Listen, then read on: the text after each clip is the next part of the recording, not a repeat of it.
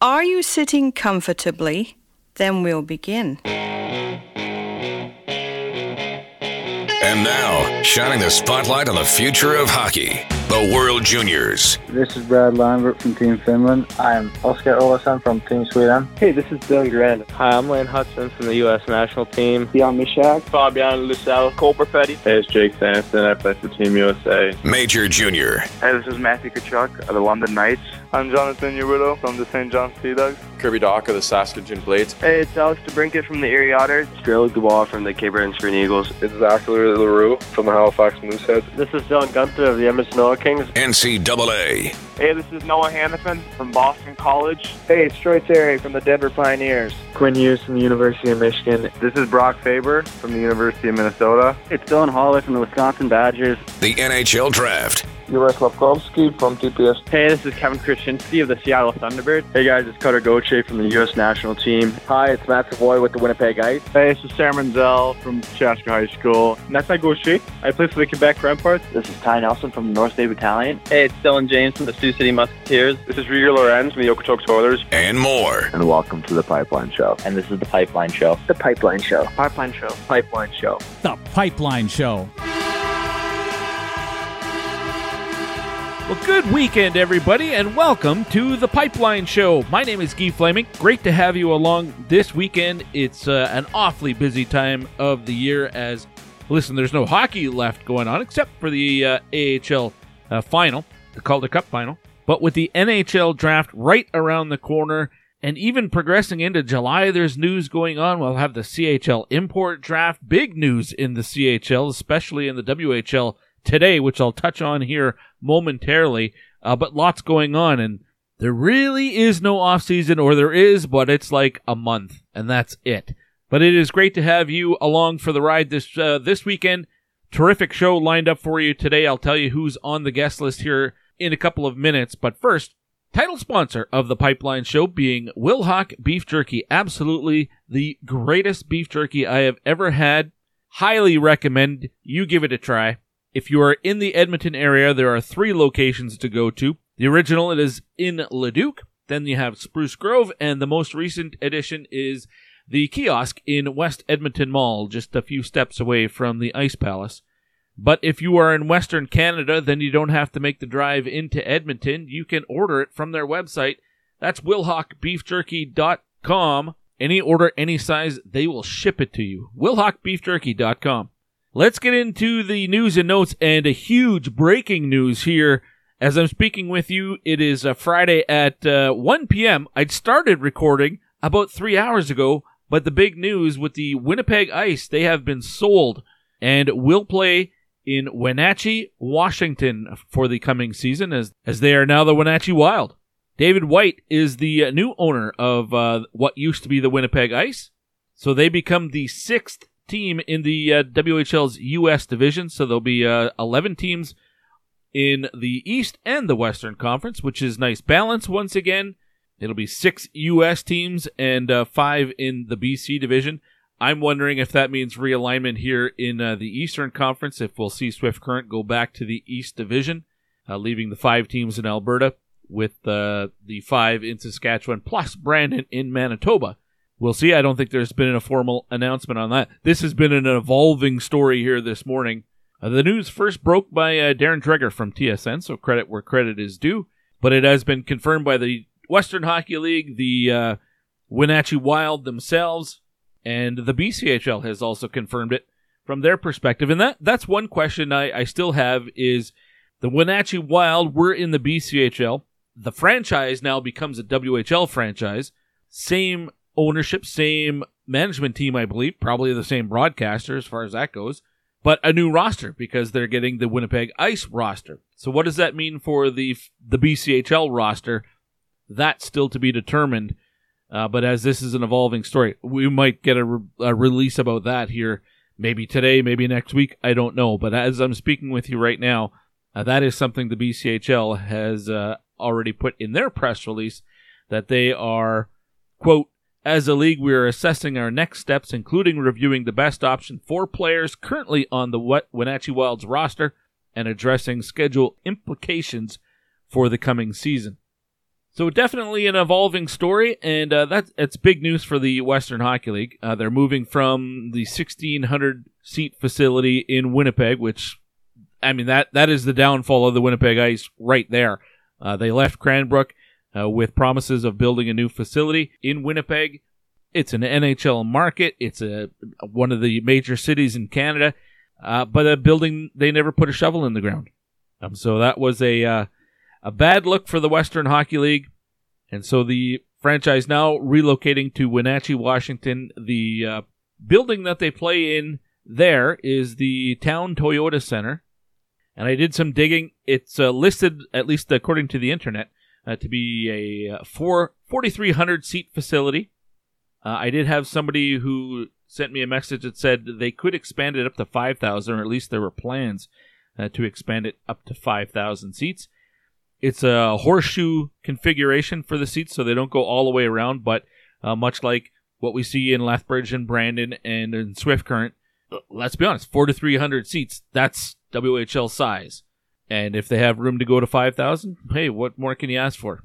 Remember, I've had this vision of creating a fourth CHL league, splitting the WHL as it is right now in half, with the East and West conferences, renaming the Western Conference the PHL, the Pacific Hockey League, and having teams in BC and going further south into the United States, maybe even as far as Northern California.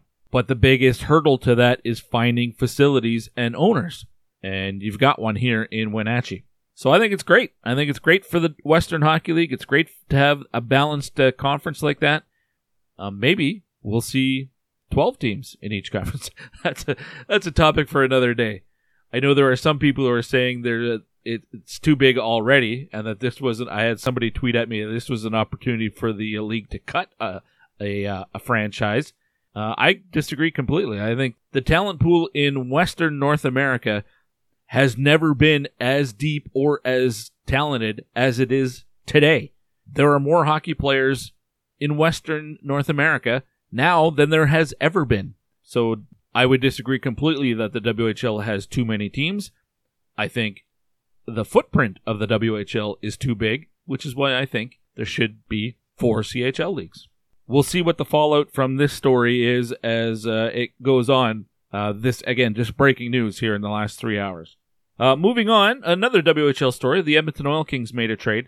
Luca Hauff has been dealt to the Seattle Thunderbirds for a late pick, like a 7th or an 8th round pick. I'll just pull that up quickly. I believe it's an 8th round pick. But why did they do that? It's because they have the 3rd overall pick in the upcoming CHL import draft, which goes on July 5th. So they still have Wojtek Port, defenseman from Czechia, on the back end, and whoever they take 3rd overall. The other big story to talk about when it comes to the CHL, as expected, Patrick Waugh has stepped down from his role as the head coach of the Memorial Cup champion Quebec Remparts.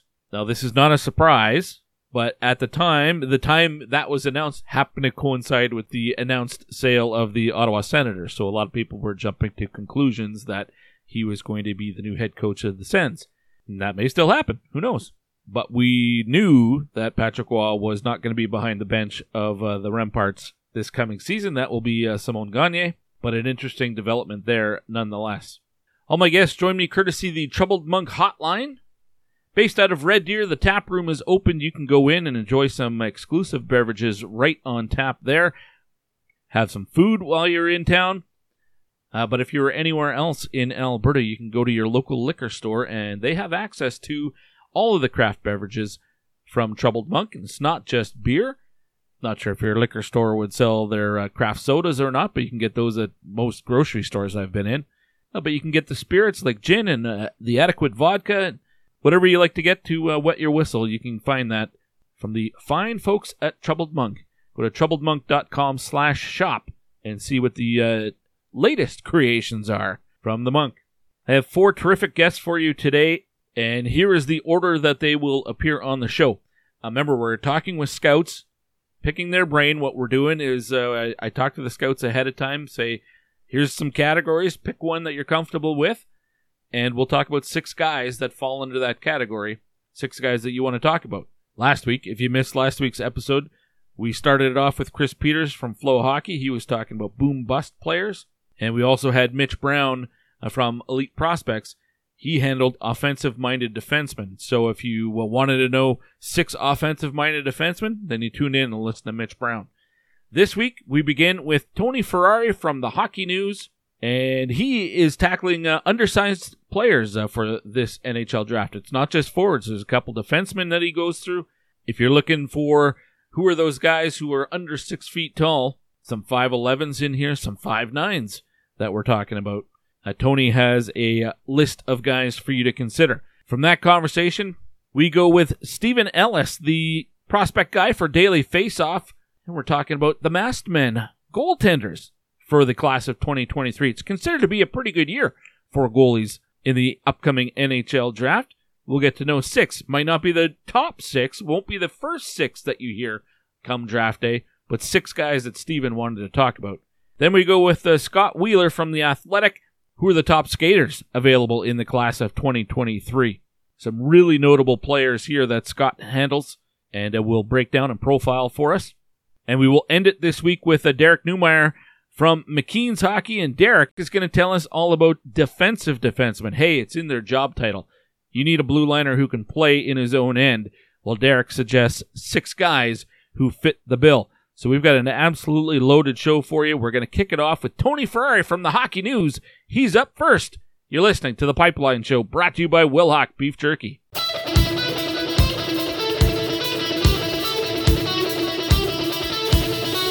The chance for Quinn, has it in the deep slot. Quinn, right circle, a shot, a riser, saved by Gaon, rebound, Gaon makes the save. Oh my goodness! Are you kidding me? Adam Gaon at the buzzer, an unbelievable save! Hi, my name is Adam Gaon. I'm playing for G+ Steel, and welcome to Pipeline Show.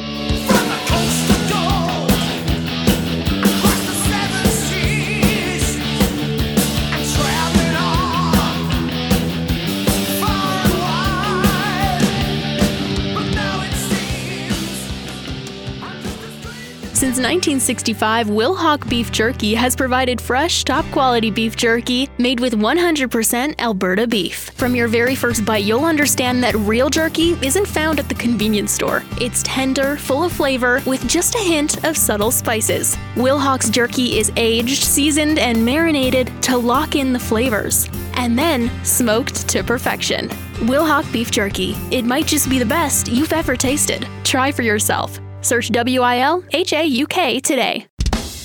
You're listening to The Pipeline Show with Guy Flaming. I can't sugarcoat this. We're at threat level midnight. Okay, we are back on this week's episode of The Pipeline Show, brought to you by Wilhock Beef Jerky. You can go to wilhockbeefjerky.com. Any order, any size, they'll ship it to you in Western Canada. It is Alberta's best beef jerky. We're going to kick off this week's show with Tony Ferrari from the Hockey News. Tony, welcome back to the program. How are things for you? Not too bad. Getting to the end of the year, so it's almost time to relax and breathe for a little bit, but a couple more weeks of work first. Almost time. Were you at the Combine? No, I wasn't at the Combine, but I'll be at the draft in Nashville, so that'll be a good time to see everything go down. Yeah, that sounds like a nice, fun trip, that's for sure. A work trip, of course, but there'll be some time for a little getting after it. Yeah, exactly. Mostly work, but there'll be some fun times, I'm sure. All right, well, I'm going to put you to work today as well, and you know how this works, and I think the audience has got a feel for it now as well. We got a category, and I said, give me 6 guys that immediately come to mind when I talk about this category, and for you, it's the small guys who are probably under 6 foot tall. But today's day and age in the NHL, that's not holding a whole lot of players back anymore. But I think still some casual fans might think, oh, this guy's only 5'10", 5'11", he's not going to make it. That's not the case. And so we're going to talk about 6 guys that you wanted to chat about when it comes to the smaller guys. And we're going to do this alphabetically. So you gave me a list of players, and alphabetically speaking, and maybe even in terms of ranking, this guy might be at the top for a lot of people. And that's Zach Benson from the Winnipeg ICE. I like this player a lot myself, and I got to see a lot of him over the last few years here in the Western Hockey League. I'm interested to hear your take on Zach Benson. Oh, yeah, Zach Benson, the thing with him is he's just such a smart player. He's only 5'9". People are going to kind of be a little shied away from that, but there may not be a smarter player in all facets of the game than Zach Benson in this entire draft class. Obviously, Connor Bedard's the smaller guy. Could have went with him, but he's been covered enough. So I figured I'd go with the guy that I think thinks the game the best, and that is Zach Benson. Just the understanding of having not only a plan A and a plan B like most high-end elite players do, but Zach Benson seems to have a plan C, D, and E already in his back pocket as well. He kind of knows, hey, if this isn't going to work, I'm able to make this pass or make this move to get up ice and just further the play ahead like that. He does so many of the little things that create play positively. Playing on that powerhouse Winnipeg ICE team, there were guys like Matthew Savoy, Connor Geekie, Connor McLennan. There were so many really high-end players. And at the end of the day, it was always Zach Benson that stood out as the guy that stirred the drink. Yeah, I agree. I thought he was the best player on the Winnipeg ICE, even if he wasn't the oldest guy. There are players who had a year or two on him, but he was that straw that stirred the drink. Good analogy to use. 36 goals this year out of 98 points, 62 assists. Do you see him more as a shooter or a setup guy? I definitely see him more as a playmaker. He's maybe one of the most elite playmakers in the draft, in my opinion. I think his shot does get underrated because I think anytime somebody looks at a guy that's 5'9", 165 pounds, they go, that shot's not going to play up at the next level. But he has a really quick release, and he's going to be able to at least put up a few goals at the NHL level, I think. For me, it's going to be about his foot speed kind of getting up a little bit higher. He's got decent agility. He kind of works into the small areas perfectly fine. But it's that straight line speed that you'd like to see boost up a little bit. So it's just going to be about physically maturing in that aspect. I don't have any worries about him, though, in reality. That's interesting because I kind of felt the same way. In my head, he darts. He's in and out of traffic all the time and has a real quick release. He doesn't waste a lot of time thinking about what to do with the puck. But he's not he's not like a super fast guy, straightaway speed like you were talking about. Can you be quick but not fast? Yeah, there's a lot of players that are quick but not fast in the NHL. It's not a trait that everyone possesses. Not everyone's going to be the speedster like a Connor McDavid, certainly. But even you look at that second tier of speedsters in the NHL, the Dylan Larkins, the William Karlssons, not everyone has that in their game. You look at Mitch Marner, he's not the fastest straight line skater, but he's able to dart in and out of traffic, kind of make those high-end plays just by the virtue of being able to be quick but not fast. All right, some similarities there between he and Mitch Marner? A little bit. I think Mitch is a little bit more creative, whereas I think Zach Benson's a little bit more methodical. There's a little bit of unpredictability to Mitch, whereas with Zach Benson, it's not that he's not creative at all. He certainly has the creativity in his game, but he's able to kind of just pick a defense apart and just kind of exploit whatever little opening that they give him.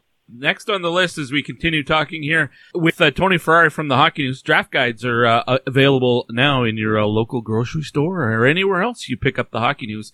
Saw it when I was shopping for groceries just yesterday. Next guy on our list is Gavin Brindley, who plays for the Michigan Wolverines, coming in at about 5'9", 160-ish pounds, so not very big. But it didn't hold him back at the collegiate level where he's playing against a lot of bigger and stronger guys than him. 38 points in 41 games. A dozen of those were goals. And what do you like about Gavin Brindley? Well, the interesting thing about Gavin Brindley is that in the first half of the year, he came into the year and he was kind of going to be that 4th, 5th, 6th option with guys like Frank Nazar and Rutger McGroarty up ahead of him and likely taking bigger spots in the lineup than him, being a younger player.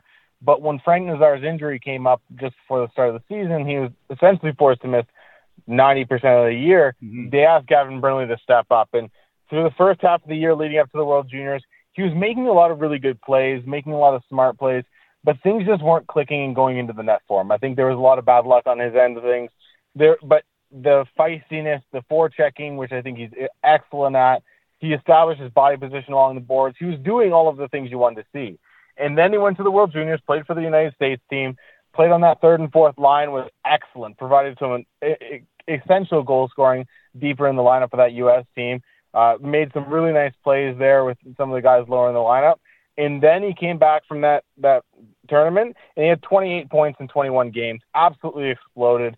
Outside of Adam Fantilli, who also exploded after the World Juniors, he was one of the hottest players in all of college hockey, and he was able to kind of boost his role up in the lineup. He ended up being relied upon up on that top line with Fantilli, on the second line at times, with guys like Rucker McGroarty. It was really fun to see his development throughout the year because he was always seeming to do the right things. It was just he wasn't getting that production early on in the year, so it was hard to kind of justify putting him too high up in a draft ranking. He wasn't being physically overmatched. He wasn't being kind of outplayed by any means. He was driving shot differentials at a great rate. It was just not going in. Once it started going in after the World Juniors, then everyone started to kind of see exactly the Gavin Brindley that I've been watching all year. Similar player to Zach Benson in Winnipeg, or what are the differences in their two game? Well, I think Zach Benson's that methodical, chess match kind of guy. The guy's going to go in there and just pick you apart. I think Gavin Brindley is more feisty. He's more tenacious. He's going to get in on the forecheck, win a board battle against a much bigger player. There were times this year where I saw him throw hits against bigger players. He certainly isn't afraid to get in there and mash it up. He goes to the front of the net so often. I talked to him earlier this year, and he kind of just explained that his size, although is a disadvantage in some aspects, he likes to use it as an advantage to himself as well. He understands that he can get inside of a bigger defender. He can slip in front of a guy or kind of slip between the defender and the boards and understand that his skating and his agility is going to be able to get him out of the situation of getting pinned and stuff like that. And you saw him do it throughout the year. He took on bigger players many a times in board battles, and he was constantly the guy coming out with it. I think the combination of his skill, speed, and tenacity is really what separates him, in my opinion. Would you be surprised if he's not a first-round pick? No, because he is 5'9", and basically anybody that we're going to talk about today, for the most part, could slip out of the first round. I do think that there's going to be some team that's going to be smart enough to go, this is a guy that deserves to be picked in the top 25, if not the top 32. He's a really tenacious player, and that second half of the year, I know NHL scouts were starting to get big on him. That's Gavin Brindley from the University of Michigan Wolverines. Next up is Luca Pinelli, who we know his older brother, Francesco Pinelli. But Luca plays for the Ottawa 67s, almost a point per game this year, 63 in 67 games, had 29 goals. He comes in at about 5'9", 5'10", and 160-ish pounds. There's lots of skill here, though, isn't there? Yeah, he's a really fun, skilled player. I think he's kind of the middle ground between Brindley and Benson, who we talked about. Very smart player, but he has no qualms about going and trying to throw a big hit. He was one of the few guys that caught Connor Bedard at the top prospects game, laid him out along the boards. Really nice hit. He was the 67's leading scorer in the playoffs. He was outstanding for them as the season wore on. He got a little bit of a slow end to the regular season, but once the playoffs hit, just blew up again and became the player that I was used to seeing early in the year. Really tenacious, really fun to watch, a guy that kind of bursts into little pockets of space. Another guy similar to Benson where his straight line speed may need a little bit of work, but he has such good edge work. He has such good kind of agility in and out of space, kind of what weaves through pockets that you don't worry about the straight line speed because as much as that is a big part of the game, when you have the passing ability, the intelligence that a guy like Pinelli has, you don't worry about it as much. You know he can get the puck around without having to be the primary puck carrier, and he's going to be able to kind of affect the game in the offensive and defensive zone with that tenacity. So I think there's a lot to like about Pinelli. He played right wing a lot this year. He can play center as well, so I think that's another advantage. At the end of the day, I do see him kind of settling in on the wing, and I know there were some concerns about his older brother Francesco Pinelli's skating and some of the agility work there. A lot of people have pushed that onto Luca this year, and I don't think that's fair. I think I was talking to Scott Wheeler recently, and he brought up the same point. It's not necessarily that he has a skating issue. He has a straight line speed that's average, but the rest of his skating is really, really good. Francesco was a second-round pick, 42nd overall by the LA Kings a couple of years ago. Now, he's over 6 feet tall.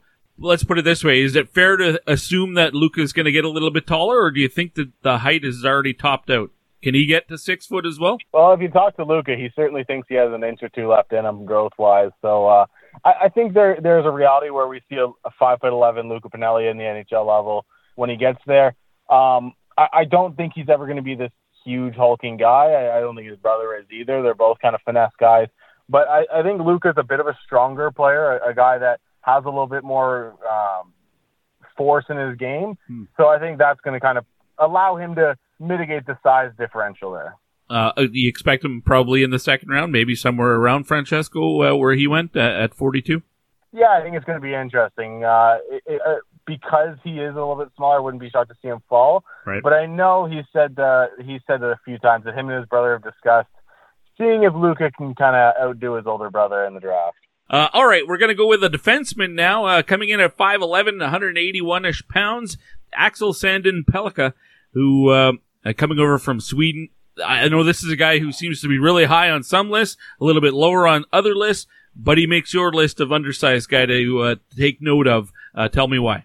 In my opinion, he might be the best blue liner in this draft class. I think he is smaller, but he's not that small. He's not a 5'8", 5'7" defender. He's 5'11", 181 pounds.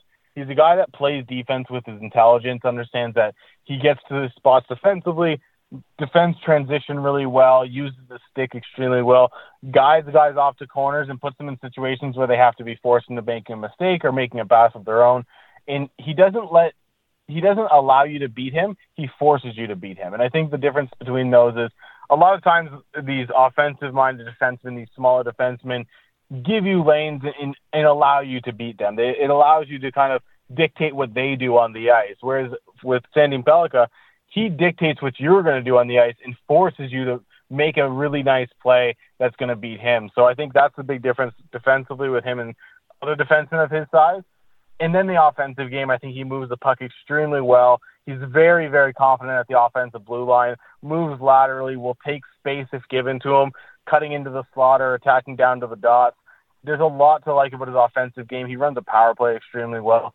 And I think in the modern game, he's a guy that I think you can project as a solid number 2 or 3 defenseman, because in this draft class, I don't think there is a number 1 guy. So you look into a guy like this where maybe you're a team like Detroit and you have Simon Edvinsson and you have William Wallander and you have Moritz Seider, who are all these big hulking defenders.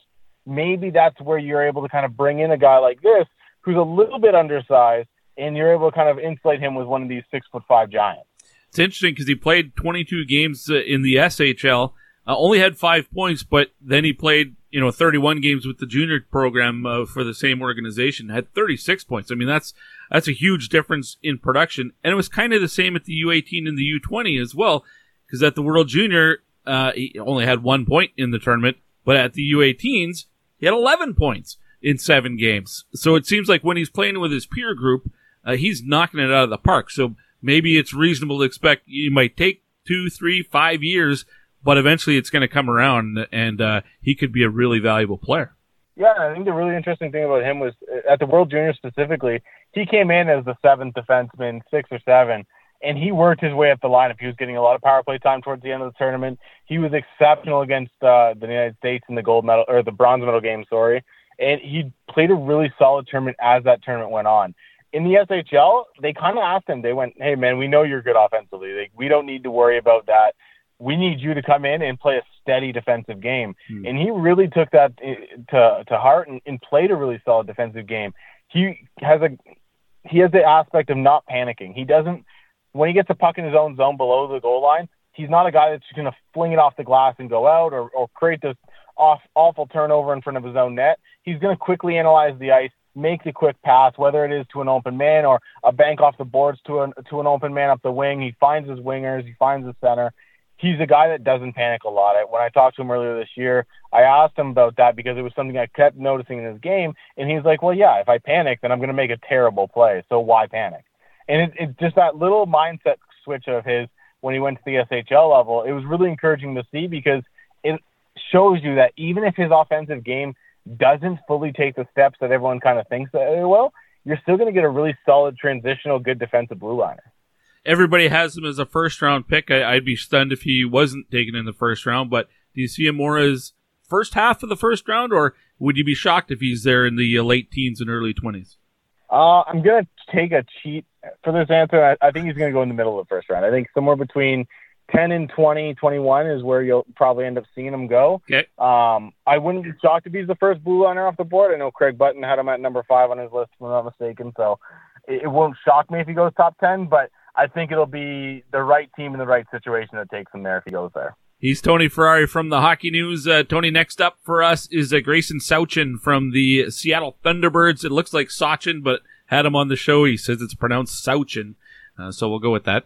Now, the recency bias for a lot of people because they would have just saw him at the Memorial Cup and deep into the WHL playoffs. But, man, there's a lot of skill on this guy, and he was on such a deep team that he was probably playing further down the depth chart than he would have on most clubs this year. But still, the production was there. 58 points in 58 games. 40 of those were assists. Tell me about Grayson Sauchin for you. Man, Grayson Sauchin's such a fun player. I think he's maybe one of the most underrated players from the WHL this year because we have so many guys like Braden Yager, obviously Connor Bedard and everything. So I think the thing with Sauchin is if he was on basically any other team playing up in the lineup, he probably would be a guy that's in the conversation for top 20, top 15 even. I think his skill level is outstanding. The ability to kind of play a pro-style game. He plays a really mature game while blending in that skill, and I think that's a really rare trait. I think a lot of times you have these guys at the junior level that are highly, highly skilled players, but they have a lot of junior tendencies to stay to the outside, not really focus on playing in the middle of the ice and getting the board battles and wins and all that, those little things, whereas Grayson Sauchin understands he needs to do those things to be able to play his highly skilled game. I think that's the big difference. He's a guy that I think if you had him playing with Dylan Genther and Brad Lambert, he would have been absolutely outstanding on that top line. I think if you had him playing in the bottom of the lineup like he did in that Memorial Cup run and in the WHL Championship run, he does a very serviceable job playing solid minutes, winning his minutes on a regular basis, and just play a smart game. He can play on the center, he can play on the wing. There's a lot to like about this kid's game. And like I said, if he wasn't playing on a powerhouse team like the Seattle Thunderbirds, he probably plays way higher up the lineup, and that 59 points in 59 games probably looks like 80 points in 59 games. That's really interesting because I know some people would say, well, he's got all these points. How much of it is just leeching off of his teammates? But you can make that argument for Brindley in Michigan or with Benson in Winnipeg as well, right? I mean, these guys are playing with a lot of talented and skilled teammates, but that's a skill in itself to be able to produce with players that are that caliber. And at the next level, I mean, as you go up levels, you're just going to have more opportunities like that. But you have to be able to show that you can do that. Yeah, exactly. And I think one of the more interesting stats that I saw was of all the WHL forwards, the only one that had more points per minute played was Connor Bedard. And that's really interesting because Sauchin, especially late in the year after they made all the trades and they made all the acquisitions up front, Brad Lambert came in, Dylan Genther came in, the Seattle Thunderbirds relegated him down to third and fourth line duties. And once he kind of did that, his minutes came down a bit. So you saw him still be able to produce with lower end line mates. And it's certainly nothing against the third and fourth liners on Seattle because they'd probably be second and third liners on a lot of teams. So it's seeing him be able to kind of produce in a lower level, seeing him be able to play that lower level and change his role and adapt to the situation and still be a very effective player. All right, well, he played at Shattuck a couple of years ago, and a teammate of his there is the last guy on our list to chat about, and that is William Whitelaw, who lit it up this year with the Youngstown Phantoms, 61 points in 62 games. He had 36 goals, and it started really well for him back at the Hlinka Gretzky Cup. He had 4 points in 4 games, was the second leading scorer for the United States at the Hlinka. I had some questions about him, but first tell me about William Whitelaw and what your scouting perspective is on him.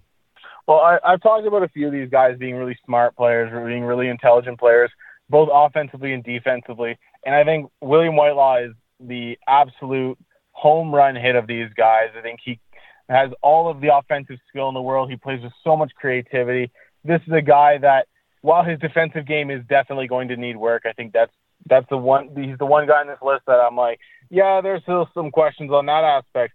His offensive game is an absolute firecracker. This is a guy that looks like an NFL wide receiver at times by tracking pucks thrown through the air into the offensive zone, pulling them down out of midair and making a great play. There isn't a better player in this draft class at receiving a flip pass from the defensive zone, and it's something that he helped the Youngstown Phantoms Institute this year. He kind of tell defensemen, hey, if you get that puck and you see me flying up ice, flip it, get it in the air. I'm going to track it better than the defenseman is. I'm going to win that puck, and I'm going to get a great chance in the offensive zone. And he'd do it as a playmaker. He'd do it as a goal scorer. There are so many things where when he creates that havoc, when he creates that chaos, it throws defenders off. It throws opponents off. And it creates this ability for him to be able to exploit open pockets in the offensive zone and just get into these great spots for himself and for his teammates. He's got a really good shot. I think he's got a really exceptional playmaker, and he doesn't get credit for that part of his game.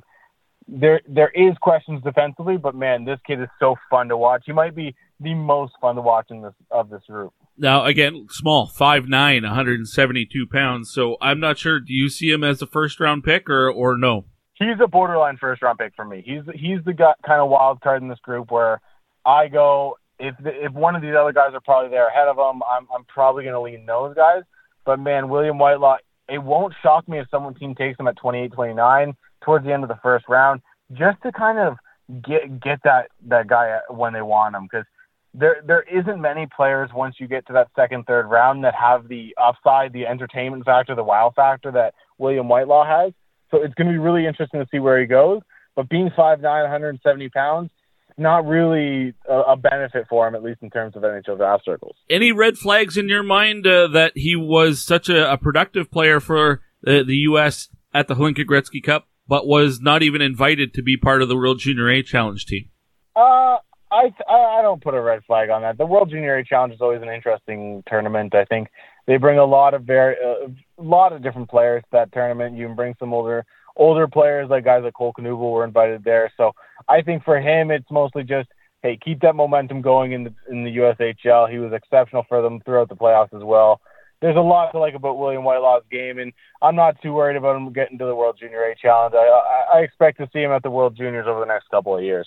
Okay, interesting. All right, that is the list of undersized guys that you wanted to chat about. There was one other player I wanted to hear about, and that's a guy that you like. No question you like him, but it seems like the consensus might like him more than you do, Tony.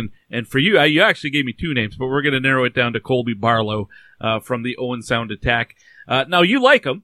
But if somebody else, if you're drafting and a team right in front of you takes somebody else or takes him, you're okay with that because that means somebody you like more has been pushed down to you. Why is that for you and for Colby Barlow? Yeah, so with Colby Barlow, he's a really interesting case. I have zero doubt that he's going to be an NHL player, and I think when you value that in terms of drafting, I think that's where you see the value in Colby Barlow's game. With me, when I'm doing my rankings, when I'm doing my evaluations, I always look to upside, and maybe that sounds a little bit silly considering Barlow had 46 goals in 59 games this year, probably would have challenged 50 had he not been hurt right at the end of the OHL regular season. But this is a kid that I think is very physically mature, understands what his advantages are physically, and knows how to take advantage of them. He's a guy that goes into the offensive zone, fires a puck from above the face-off dots, and then follows up his own shot and bangs in the rebound if it doesn't go in. I know people have been talking about his elite shot. I don't think it's quite as elite as some people think. I think at the end of the day, there was quite a few goals when I was watching through his tape this year that would kind of squeak under the goaltender's arm and then just dribble into the net, or pop off the goaltender's shoulder and roll into the net, or flip into the net like that. And when you see those goals go in at the OHL level, you're like, yeah, but that's probably not going to go in at the NHL level. And when it was one or two at the start of the year, I was like, okay, you got to get lucky. You got to be lucky to be good. But when I'm watching his goals all at the end of the year, kind of just doing a review on his tape, I'm like, okay, like we're getting close to double digits when we're talking about how many goals are going in like this in just kind of fluky situations. I think there's some tendency for him to shoot from low danger, and at the OHL level, that works exceptionally well. I think he has all of the traits that you want. He goes to the net. He's a smart player in terms of where he needs to be on the ice in the offensive zone. He's a physical player. I think he's going to be a really, really good middle six forward. What I can't really see is him getting that top line forward kind of treatment. And if he does, how effective is he going to be in that role? I think some people that have him in the top 10, maybe even top 15, I think there's just other guys I'd rather take there. I think Colby Barlow is going to be an NHL player. I think he's going to be a very, very good third-line winger who kind of gives you a little bit of everything, can kind of play on the power play, kind of play on the penalty kill, and is certainly never going to lack for effort. I think his skating is a little bit underwhelming. His straight-line speed, once he gets going, is fine, but the acceleration the first three steps isn't quite where you'd want it to be yet, so he's going to need to work on that. And the agility is a little bit worrisome as well. So I think while he has the tendencies, the traits, the habits that you want to see in an NHL player, those are awesome. The true skill level, the high-end talent, that the dynamism, that's where you start to worry. So I think Colby Barlow is no doubt going to be a first-round pick, certainly deserves to be a first-round pick. But where he's going to finish in an NHL lineup is more of where I question it. How was his World U18? Because he had 4 points in 6 games, which is okay, but there are a lot of guys who had more production than he did, including Matthew Wood and Max Celebrini, who were in the teens. But like Callum Ritchie had 9 points in that tournament. So having 4 points on paper looks fine, but in comparison to the rest of the team, doesn't stand out as much as I expected it would. Yeah, he had an interesting tournament. I know at the end of the regular season, he blocked a shot against Kitchener, and his foot was pretty mangled up from what I know. He went into the OHL playoffs, kind of had an underwhelming playoffs as well, and then went to the World Under 18s, and I don't want to say disappointed, but it wasn't quite the level we all expected. And when you already have some foot speed issues, some agility issues, having an injury to your foot probably isn't the best thing to be going for. Right. And as a kid like Colby Barlow, you're never going to turn down an opportunity to play for your country, represent the Canadians at the World Under 18s. So I definitely see why he went. But at the end of the day, I think it kind of presented everyone with the issues that he was kind of dealing with all year, just on a bit more of an extreme scale. All right, I gotcha. And I understand what you're talking about when you say physical maturity. He's 18 years old, but he's got a 28-year-old's beard. Hey, Tony, this was terrific, man. I really appreciate your time. Enjoy the draft, and I'm sure we'll chat during the offseason or early into the coming year. Sounds good, Guy. Thanks a lot for having me. That was Tony Ferrari from the Hockey News with a terrific rundown of some of the undersized players that we need to know for the upcoming NHL draft. All right, let's get into it. The reason I said I had some questions about William Whitelaw, and I wanted to know what Tony knew, about a month ago, I received correspondence from an NHL executive asking me what I've heard about William Whitelaw. And at that point, I said I had him on the show very early in the season. I think it was late September, maybe early October. He had played in the Hlinka Gretzky Cup. We talked about that, and because he was one of the few highly touted players out of the USHL, that's not part of the development program, I wanted to get him on the show. It was before the World Junior A Challenge, so we obviously couldn't talk about that. Anyway, so my response to the NHL exec was just that I had him on the show. It was very early on in the year, and that was about it. I said, why? Is something going on? Which kind of opened the door to everything I've been told and have been able to confirm since then. Now, not everything that I was told have I been able to confirm. I'll put it this way. I'll make it very clear what I've been told and what I know to be fact. William Whitelaw, second in scoring for Team USA at the Hlinka Gretzky Cup this past August. Not invited at all to the World Junior A Challenge team. And that decision, I'm told, was made shortly after the Hlinka Gretzky Cup. That he really rubbed people at USA Hockey wrong. So there's red flag number one. I'm also told there was an incident in the USHL near the end of the season which involved Whitelaw and a player named Noah Powell, who plays for the Dubuque Fighting Saints. I'm told Whitelaw said something derogatory to Powell. Now, it should be known that Powell is a visible minority. He's not a white guy. Powell also happens to have a hearing disability. I do not know if what was said by Whitelaw to Powell was racially motivated or trash-talking around the hearing disability. I don't know. I don't know that that really matters, but that is what I'm told happened. In order for me to confirm that, I contacted the United States Hockey League. I also contacted the Dubuque Fighting Saints because I was told that the head coach for the Dubuque Fighting Saints, I believe the way it was described to me wasn't shy about talking about the scenario or the situation or what happened. So I contacted the Saints to ask if either Noah Powell or the coach would like to come on the show, and if it was the coach, talk about the rest of his team, talk about the season. It was his debut season in the league, so it would have been a full interview. It wouldn't have been simply about that one altercation. That head coach, Kirk McDonald is his name. But the reply that I got from Dubuque was, thanks for reaching out. the Fighting Saints organization doesn't have a comment on this matter. You'll note that is not a, we have no idea what you're talking about. It's a rather, we don't want to talk about it anymore. I pulled the box score from the game, happened on March 17th. It's the final meeting of the season between the Saints and the Youngstown Phantoms. In that game, in the first period, both Powell and William Whitelaw given double minors for roughing. So I did not see the game. My assumption is that that's where the incident happened. You can imagine double minors, they're probably slashing each other, whatever happened, and an exchange of words. It doesn't seem to me that that's a stretch to imagine that's where it happened. However, somebody else I spoke with the familiarity of the USHL, the inner workings of the league, told me that standard procedure would be if there was something said that crossed the line in terms of racism or something along those lines, it would result in automatic ejection. So I'm going to point out that William Whitelaw did not get tossed from the game. In fact, he scored a goal in the third period. So to get clarification on this, I contacted the United States Hockey League. They confirmed that there was a situation, an incident of some sort.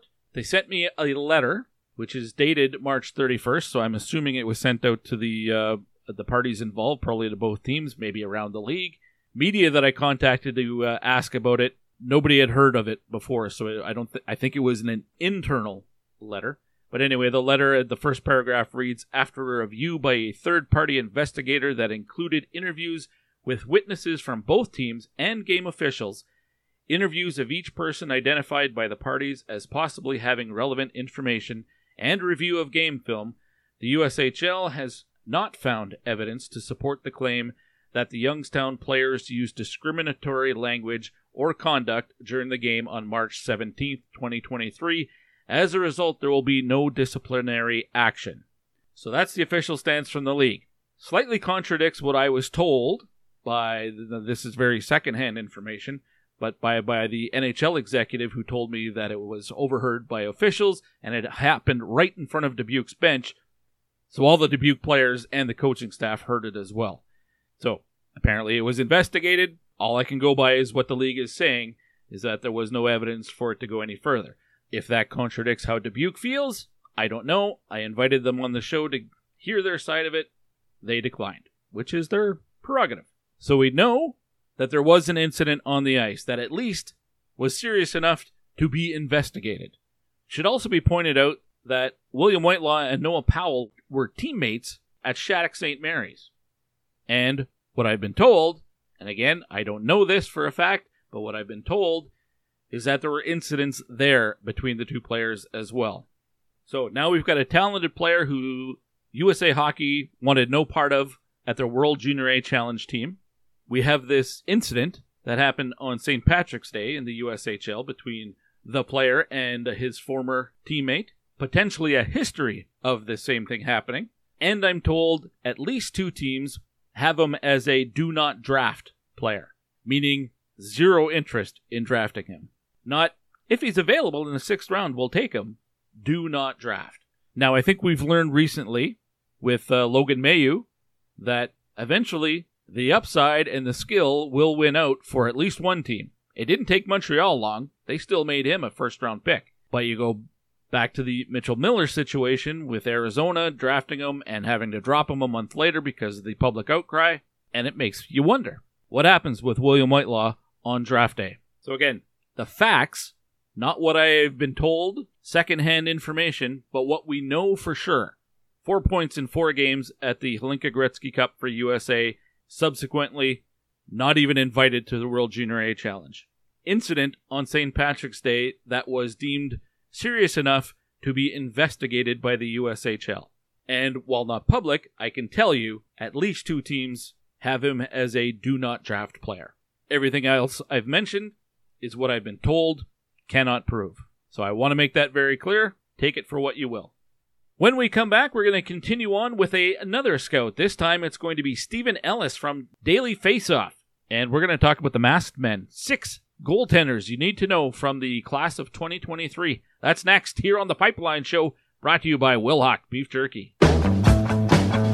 Hey, it's Eric Comrie from the Tri-City Americans. Break away from center. Baskov coming in on Comrie. He's stopped by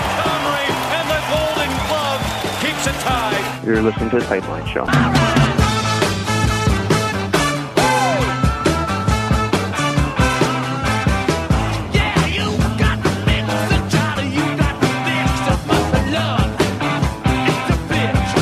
Passion, talent, development.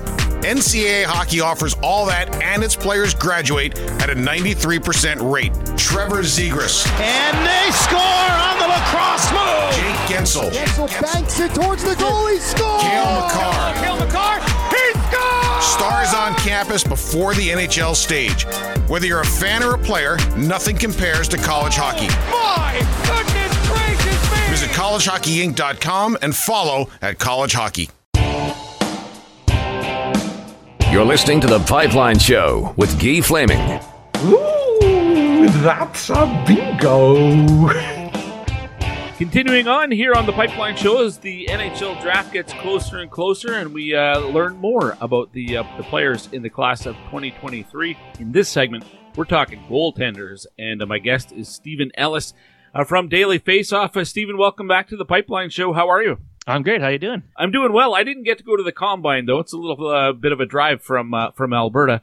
You were there. Busy, fun experience, or is it how much of a spectator sport is it really to go to a Combine? See, for me, I enjoy it. Like, the actual Combines part, which is like the player interviews with the teams. We can't see that, but then you'll get all the stuff on the training and stuff. I don't care about that. For me, it's like you get 100 prospects. You could talk to any of them. To me, that as a media guy is huge. It's awesome. So I love it. I like going up to Buffalo. I love the food in the surrounding area, which is a key part. And I also love that it seems like it's quicker for me to drive from. I live in Oakville outside of Toronto. It's quicker for me to drive an hour and 15 minutes to Buffalo than it sometimes is from Toronto to Oakville, which is about a 25-minute drive. And that's thanks to the nice traffic in the GTA. Awesome. All right, we're going to talk about goaltenders. Were all six that we're going to chat about here, were they all at the Combine? Oh, no, not all of them. Okay. It's kind of like, I think there was, I want to say about 6 or 7 goalies total. All right, that's fine. Here's the premise for the listeners' benefit. We chatted and decided you're going to handle the goaltenders, so we're going to talk about 6 goalies. Doesn't have to be the top 6 goaltenders out of the class of 2023. They just happen to be the 6 that you want to talk about. We're going to do them alphabetically, so no particular order. But when you do that alphabetically, of course, you're going to get Trey Augustine up first. Played for the U.S. National Development Program, the U18 squad this year. Had a terrific season going to Michigan State. You, Stephen, wanted to talk about him. Tell me why. Well, it's a guy that, when you look at his record alone, a 31-2 record throughout the entire season, and then that doesn't include the World Juniors, but pretty much everything else with the U18 team, there's very few goalies that have been able to compete like he has. And, I think a lot of people will point to that U.S. development team and look at that top line of Will Smith, Gabe Perreault, and Ryan Leonard and say that's the reason why they were so good this year. But, there's guys like Oliver Moore who, Dan Muse, the coach of the Americans, always wanted to bring him up at any time. And then you bring up the great goaltending of Trey Augustine where, he never needed to be, at the U18s. He never had to be the superstar goalie. He didn't have to save games, but he had to be good enough. And that's what he was throughout the entire tournament. And with him, he's not a big goalie. He's 6'1", but he's, I think his mind is his biggest asset there. He reads plays really well. He doesn't get beat up a lot on the 2-on-1s. He's very mobile, great glove hand.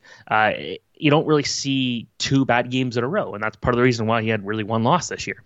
So when it comes to just the way he played throughout the entire year and capped it off the U18s, I think this is a guy that's got some true starter potential, and he's got a couple of years of being the number 1 at the USA World Junior team too, which seeing him last year take over Kaden Marenko, who was the goalie the year before that, to become the number 1 was huge. I think that was a big sign of what this guy's capable of doing. And his stats might not look great, but he was very good in the round robin. Not much you could do in, I guess, what was like a 9-8 bronze medal game, whatever it was. It's like there's only so much goaltending that happened in that game. But I think that's someone that I really like and teams are going to really like. Well, it's been a while since Michigan State was much of a factor in the NCAA, but they're turning it around, and he's got a head coach there that he's probably familiar with in Coach Nightingale, who was with the program not that long ago. I think last year was his first year at Michigan State. So could be a guy who's a cornerstone for that program to turn things around. I think so for sure. And, the fact that, a lot of the goalies for this year's draft are going to go to the NCAA. So we're looking at maybe 2, 3, 4 years until a lot of these guys really become pro quality goalies. But with him, I just think, getting in the weight room and becoming a little bit of a bigger goalie, you can't really grow size, but you can add mass. And I think just adding a bit of that while still maintaining the speed he's got in the crease could go a long way. Now, how do you feel about 6'1"? Because I know, you and I both know there are NHL teams, if you're not 6'3", they might not even look at you when it comes to goaltending. For me personally, if you can stop the puck, you can stop the puck. Well, how do you feel about Steven? He's kind of at the part where 6'1's kind of the smallest I'd really want out of a goalie that I think could be a starter, but I spent a lot of time looking today at some goalies from like the mid 2000s. It seemed like Manny Legacy being as good as he was a 5'10". It's like, okay, but the game has changed a lot. But with Augustine, I think 6'1 is fine because he makes up for it in so many ways. He's just so quick, and he never gives up on a play, especially when he's down. He'll still find a way to make a save. So size hasn't hurt him yet, but there's a bit of a difference between spot NCAA duty and USHL action. Full-time college hockey will be a bit of a bigger deal, but we've also seen Devin Levi had no problem being his size and looking good. So not necessarily being a small goalie doesn't mean it's not gonna hurt you in the NCAA, but we'll have to see how it is in the NHL. But I think 6'1", I think that's okay. Well, when it comes to goalie prospects outside the NHL, I mean Devin Levi, one of them, Dustin Wolf also. What is he, 6 foot? I mean those are two of the top-ranked goalie prospects out there. So maybe it's changing a little bit. All right, our next guy on our list, well, he's not an undersized goaltender by any stretch. He's listed at 6'6", almost 6'7", coming from the hockey hotbed of Italy. Damian Clara, who is playing in Sweden. I read your article a couple of weeks ago, so I was really interested to hear your take on him. Tell me about Damian Clara. Yeah, he's one of my favorite goalies for this year's draft, and part of it is I just love international hockey, and I love seeing the smaller countries kind of shine through. Yeah. And for him, he's 6'6", which really helps. But he was a starting goalie at the U18s, the U20s this year for Italy. But then he was also, playing some pretty important games for Italy at the World Championship Division 1A, and he was on the World Championship team a couple years ago at 16 years old. Like, this is someone who, being the number one goalie or the top goalie prospect in Italy is not the biggest accomplishment, but the fact is that he could be the very first Italian-born player drafted and the very first Italian goalie drafted is a big sign. And there have been guys who've played for Italy that have been drafted, but they were born in Canada, United States, things like that. With Clara, he was actually born there, and he moved out at a young age, is playing in Europe. He's been in Sweden, the U20 league, and he's been very good. He's also played in some Hockey Allsvenskan games. I believe he only played 2 games, but were good in those 2 games. So this is someone coming from a more unusual hockey background, maybe hasn't a ton of scouts never actually got out to chance to see him. But I think from the ones that have always said good things about him, and just talking to some guys who focus on goalies and saying he could be a top 5 goalie from this draft. Now, you look at a lot of drafts, there aren't typically 5 goalies that look really good. But with him, I just, the size, you can't teach size, but he's got the speed, he's got the athleticism, he's got the things that you're looking for goalies that are slightly smaller to make up for their lack of size, and he's got that with the size. So it would be interesting to see what he could do against tougher competition than the Swedish U20 league. But if I had to guess, CHL teams would be calling him to see what he could come do over here. Yeah, that's exactly what I was going to ask, is if you think this is the type of player. He's already 18, so I know a lot of teams would like to draft a 16 or 17-year-old and have him for 2 or 3 years, but he's still got a couple years of junior eligibility. And I think this would make a lot of sense for a CHL team to take a big goaltender like this. We'll see what happens there. I think what you said, he played in the Allsvenskan a little bit this year, but most of it was playing junior in Sweden, wasn't it? Yeah, and the thing that kind of go back to the CHL idea is, for a guy like that, he could play a year or two, and then he could go back to Sweden and maybe be a starting goalie in the SHL while an NHL team's got his rights and see what happens there. And that wouldn't be a bad thing for his development. There's still a long-term thing here where, he's got to be able to play better competition before we get really excited about him. But again, you don't typically find goalies this size with this much skill from a country like Italy. So it's just intriguing on that part alone. All right. Well, he's played pro a couple of games, so he can't go college now. So it would be CHL or stay over in Europe for him. Next up is Jacob Fowler, who was the USHL's goaltender of the year. He was really, really good for the Youngstown Phantoms all season long, and especially in the playoffs. Going to Boston College, that's going to be a loaded team. What a freshman class BC has coming in. And Fowler, just one of them. Lots to like about Jacob Fowler. Now, he's 6'2", so he's not 6'6", but he's also not 5'11" or 6 foot tall either. Right in that sweet spot. Yeah, and he seems to cover a lot of the net. That was the first thing I noticed watching him at the World Junior A Challenge. Like, I didn't have his height and stuff, and I'm like, he's 6'4", right? Now, I was like, he's 6'2". Okay, that surprised me. But it just, you look at what he was able to do this year. Goal of the year, Clark Cup champion, MVP, things like that. Like, he just did so much this year for Youngstown. And the statistical contrast between him and his backup goalie was quite a big difference there, too. So it wasn't like he was just playing on a good team. And he was, obviously. Youngstown was a good team. But it wasn't like he was being carried. He did a lot of the carrying. And the World Junior A Challenge, it was not the easiest ride for the Americans. We always expect the Americans to do well because, in theory, the USHL players are supposed to be a bit better than what you're going to get in the CJHL. But he was, to me, one of the most impressive players. Every start was great for the Americans. He was great in the final. He just lived up to expectations. So for Fowler, I know there are some that think he is the best goalie in the draft. I'm not going to say that, but I think that if he's drafted in the second round, I wouldn't be surprised. And that team has probably drafted their next big goalie prospect. So there's a lot to like there. I get the sense there could be 4 or 5 goalies taken in the second round if things play out. Like, if somebody doesn't get taken in the first round, he'll be in the second, and then there'll be 3 or 4 other guys that go quickly right after that. Is that the sense you're getting? Yeah, like talking to guys at the Combine, I'm like, who would you pick in the first goalie and when? And I got 4 different answers, and I got a couple for first round, a couple for second round. So I'm expecting the second round we're going to see a lot of goalies littered, but we also know how the draft really works, where the goalie might actually be a very good prospect, but there's just enough forwards you got to take instead, and they just get shuffled out, just kind of no fault by the player. Stephen Ellis is my guest with the Daily Faceoff, and we're chatting goaltenders for the upcoming NHL Draft. Adam Guyan was one of the big stories coming out of the World Junior Championship, and had him on the show as well this year, and really enjoyed the conversation. He's got a great personality, and what struck me was just he's still scratching the surface of what he can do, because for most of his career he hasn't had a whole lot of coaching before this year. So there's still a lot of upside here. Yeah, this is a guy that had to make his own demo tapes to send to teams last year. And the Steel and the NHL was like, yeah, sure, we'll take a chance here. And it worked out very well. And, like even at the Christmas time, heading to the juniors, he wasn't on the team until a couple of days before the tournament. Yeah. And then he makes the team, and, we see everything that happened with Slovakia and everything he was able to do with that group. So the fact is that I always will preach, like, don't use the World Juniors and like how a player performed for a couple of games of that 2 weeks as this guy's going to be a great star. This guy's going to move up the rankings. But for Guyan, went from on no one's rankings to maybe a first round prospect. And kind of how you said, there's just the potential there is so high. He's finally in a system that really worked. He's going to be going to college. He'll have a good opportunity there, and he'll continue to grow. But for someone who's 6'3", he's got all the translatable skills you're looking for. Played a lot of games where he faced 40-plus shots this year. A couple of games the juniors he faced over 50 shots. And, for as much as people make for how good he played against Canada in that quarterfinal game, I think it was almost more impressive how he played against the Americans in that shocking victory there, because the Americans looked like the team to beat, and Slovakia is like, sorry, guys. And that was because of Guyan. So for him, it just talking to scouts, it's like either he's a first-round pick, he's a late-round pick. No one seems to agree, but everyone can say the potential there. Who knows where he's going to be in a year or two. And of all the goalies in this draft, he's the one with me that I think's got the most upside.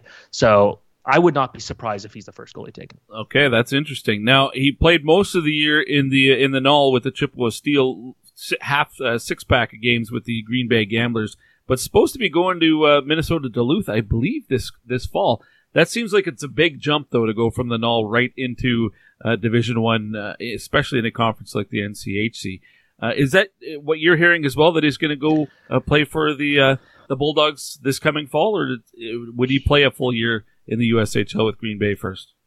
He answered that at the Combine. I just am drawing a blank of what he said. So I don't remember what his answer was.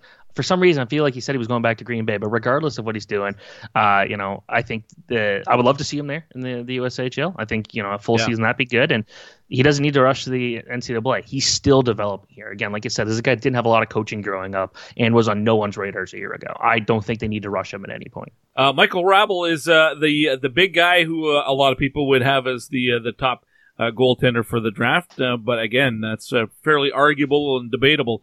But 6'6" and 215-ish pounds. So he's already got the size. Didn't have great season in Omaha, but I said this last week on the show. You look at his statistical history for the last 4 or 5 years. Everywhere at any level he's been, his numbers are outstanding, except for 31 games in Omaha, and that tells me that Omaha wasn't very good, and that it wasn't necessarily the way he played. This seems like a really good goaltender with a lot of upside again. Yeah, there were not many games where he was the reason that Omaha lost, and he only had 9 wins this year. But he faced so many shots. He had some poor defense in front of him. He had to do a lot to make up for everything. So I wasn't too concerned about the stats there. I think, depending on who you talk to, some people said he had a horrible under-18s, and you look at the record, he had a 1-4-0 record. I remember being in that tournament and thinking, when he played against the Americans, it's like, is he the guy that everyone's going to put down as the top goalie in the tournament? Right. There was a good argument for that. He was playing really well, and in that game against the Americans, he made 48 saves. Unfortunately, it was 2 weak goals in the third period that changed everything. But there's only so much you could have done when your team doesn't score. And the game they scored the most goals in, they lost 8-3. And that wasn't really his fault too. Canada just was on the power play a lot. The Czechs just had nothing going for him. But I think that just again with the size there is very key. Being 6'6", I think that he's faced so many shots, but hasn't had to have these crazy schedules of playing 50 games a year throughout these last couple of years. So yeah, I don't think he's going to be worn out. And I think that, he also told me originally he was going to go back to Omaha, but he is now definitely going to Massachusetts. So I think that'll be a good opportunity for him to keep growing, keep developing, and maybe have some defensemen in front of him. I think that'll be key because he hasn't had that throughout most of his career. But I think that this is the guy that if I had to ask scouts today who's the safest bet to be a number one goalie, it's Rabbi. I think he's just got everything teams are looking for: size, skill, perspective. He's a good skater in the crease, which is also pretty good. He's not getting beat a lot 2-on-0s. It's just, I think the thing that really showed up in the Hlinka Gretzky last summer was down low. He struggled, and that didn't change with the U18. So he's got to figure out how to cover the bottom of the net better, which at 6'6", you can't expect that. That stat line from the U18 is weird to look at. 1-4 record, a 311 goals against, which neither of those are great. But then he's got a .920 save percentage, which tells me he just got peppered all tournament long. Yeah, that game against Canada in particular really hurt his save percentage. It was the only one where he was under a 900. But you look at the first game, he made 39 saves, 29, 29, 28 in that loss, and then 48. It wasn't an easy tournament for him. All right, we've got one more goaltender to talk about, and one of my patrons has submitted a question. It's John Barr from Sound of Hockey covering the Seattle Kraken. He wants me to ask you about Thomas Milic of the Seattle Thunderbirds, and we could have went with Scott Ratzlaff as well from the Seattle Thunderbirds. But Thomas Milic is on your list to chat about, and lots to like about him. What a season he had. Holy cow. It's kind of surprising to think that he's been draft eligible a couple of years already and didn't get taken, but he's 6 foot. Tell me your thoughts on Thomas Milic. Well, I got to say, I like that at the Memorial Cup to kind of keep busy during off days. The schedule's always kind of weird for Memorial Cup. He rented a guitar from Lon McQuaid to just kept himself busy and playing, writing music. That's cool. But with Milic, what a season. I think, I'm always hesitant when a guy gets passed over twice and he's not big to think, okay, there's something here. But he had 6 losses with Seattle between the regular season and the playoffs, and was perfect at the World Juniors. And I think he doesn't, people will go back and say, oh, if Connor Bedard, the way he played, of course you expect this team to be good and all those players. But Milic was very important, and we saw that those games were not easy during the medal round for him, and he looked really good. And he outdueled Suhanik in the gold medal game, which was very important. So for him, just you can't argue with the stats and the numbers this year. And, Seattle probably would have been fine whether it was Retzlaff the whole way or Milic, but Milic was the guy. He was the one that took home the awards, who got most of the credit for what they were able to do, and was the guy during the Memorial Cup. So I think, the biggest knock against him is his small frame. He's not a big guy, but just from the stats, the results, you can't go wrong there. I think he's very athletic, very competitive, and sees the net very well. And I think it's also worth noting that, Dustin Wolf, we saw what he was able to do in the WHL, winning goalie of the year those years as a small goalie. Thomas Milic is the same size. So you see what he's able to do and how everything's gone. I'm very confident in his play. I think he'll be drafted, and I think he'll be late, but I think he'll be a very nice little late-round pick. Yeah, we mentioned Wolf and Devin Levi. Dylan Garand, another one out of the WHL recently, who's only at 6 foot. Another top prospect. All right, that's the list of goaltenders we wanted to talk about. And then there was one other player. Didn't have to be a goaltender. I just asked you to give me somebody that you like, but not as much as most scouts or agencies out there that if you're drafting on draft day and someone else takes them, you're okay with that because it means somebody you like better has been pushed down to you. And you're the second person to give me the name Jayden Perron. Why is that, Steven? Well, first off, I want to know who else said that. But when it comes to Jayden Perron, it's like, 48 assists this year, 72 points. Great season. I think the second half of that year with Chicago was especially impressive.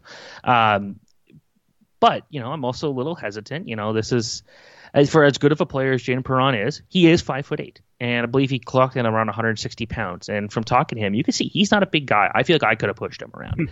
And from a pure passing perspective, there's very few prospects in the USHL that was able to do what he was able to do this year. And he played with very quality players this year. He had guys like Nick Moldenhauer, the Leafs prospect, Macklin Celebrini, some small, not well-known guy for the 2024 draft. And then Jack Harvey, who I feel like has been in the USHL for 35 years at this point. But, he's had good players to play with, and he's making them better. My concern is, is he just too small? And people will point out and say the young guy, look, here's Goudreau. Look what he's able to do at his height and stuff like that. But that's the exception. That's not the norm. And you have to be a super exceptional skater to go and make up for that. And Perron's a good skater. I don't know if it's fully NHL speed at this point or anything. And, at North Dakota, he'll have time to improve that. I just don't know if his assets are good enough to go against the negatives. And I've always been one to believe in the small guy. I'm not sure I fully believe here. There's some people who think he might be a top 10, top 15 pick. That, to me, I'm not even sure he's a first-round pick. Okay. Well, that's exactly the type of player that we wanted to talk about at the end here like that. And just so you know, it was Chris Peters from Flow Hockey last week who also had Jayden Perron as that guy for him, and for very much the same reasons that you just talked about. Going to North Dakota like that, it's obviously a really good program with a lot of history of producing NHL talent. When he gets there next year as a freshman, where do you expect he's going to fit in? Will he have to play further down the depth chart than he would at a different sort of a program?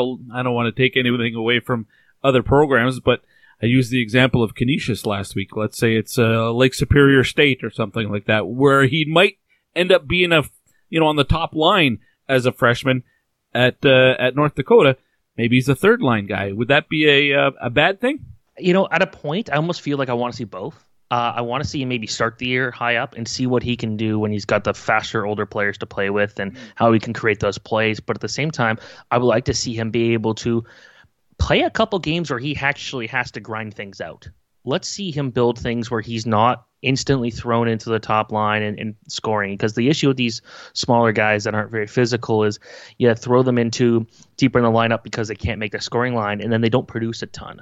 I think I want to see him focus on getting everything else out of his game, because we know he can put up points. We know he can set up guys. We know he can do that.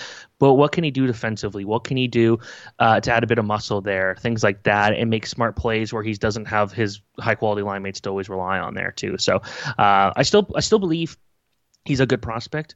It's just I wouldn't be shocked if this takes 3 or even 4 years till he's ready to go, and that's not a bad thing. Not a bad thing at all. Steven, lots of time here between now and the NHL draft itself in a few weeks, 2-3 weeks.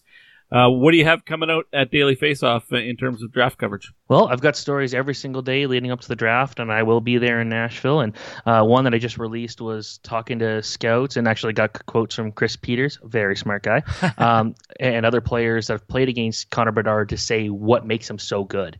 And it's actually quite interesting. I'll say that a QMJHL defenseman probably gave the best answer. Not what you would expect given Bedard plays in the WHL. And then I've got draft rankings. There'll be a top 150 list, mock draft leading up, and then just profiles and other things kind of going through throughout the year. So it's been a busy few weeks just kind of grinding out these profiles, but it's a good time of year. I'm also I don't know about everybody else, but I'm a little sick of the draft, this 2023 draft, because it feels like we've been hearing about it for so long. I'm so ready for 2024, but when it comes to Nashville, those 2 draft days, I can't wait. It should be a lot of fun, and it was great tease on all the stuff you have coming out, so we'll check that out at Daily Faceoff. Steven, really appreciate your time, man. Thanks for squeezing this in. Yeah, thanks so much. Steven Ellis from Daily Faceoff with a look at some of the goaltenders of note for the 2023 NHL Draft.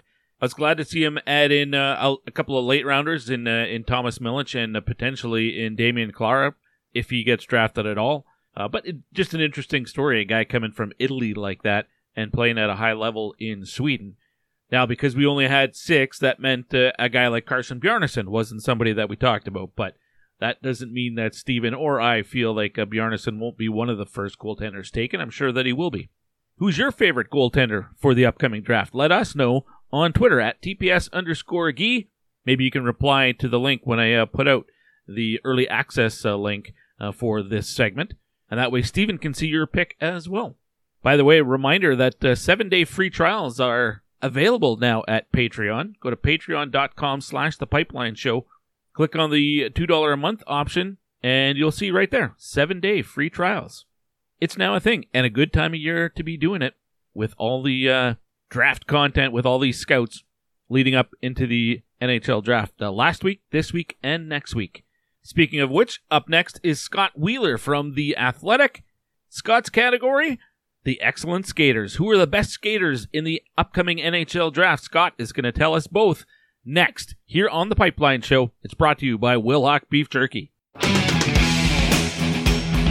And Raymond stays with him. Lafreniere pokes it ahead, still has it. Rolling puck. Lafreniere works in, shoots, scores! What a goal by Alexis Lafreniere! A superstar in the making! This is Alexis Lafreniere of the Rimouski Oceanic, and you're listening to The Pipeline Show.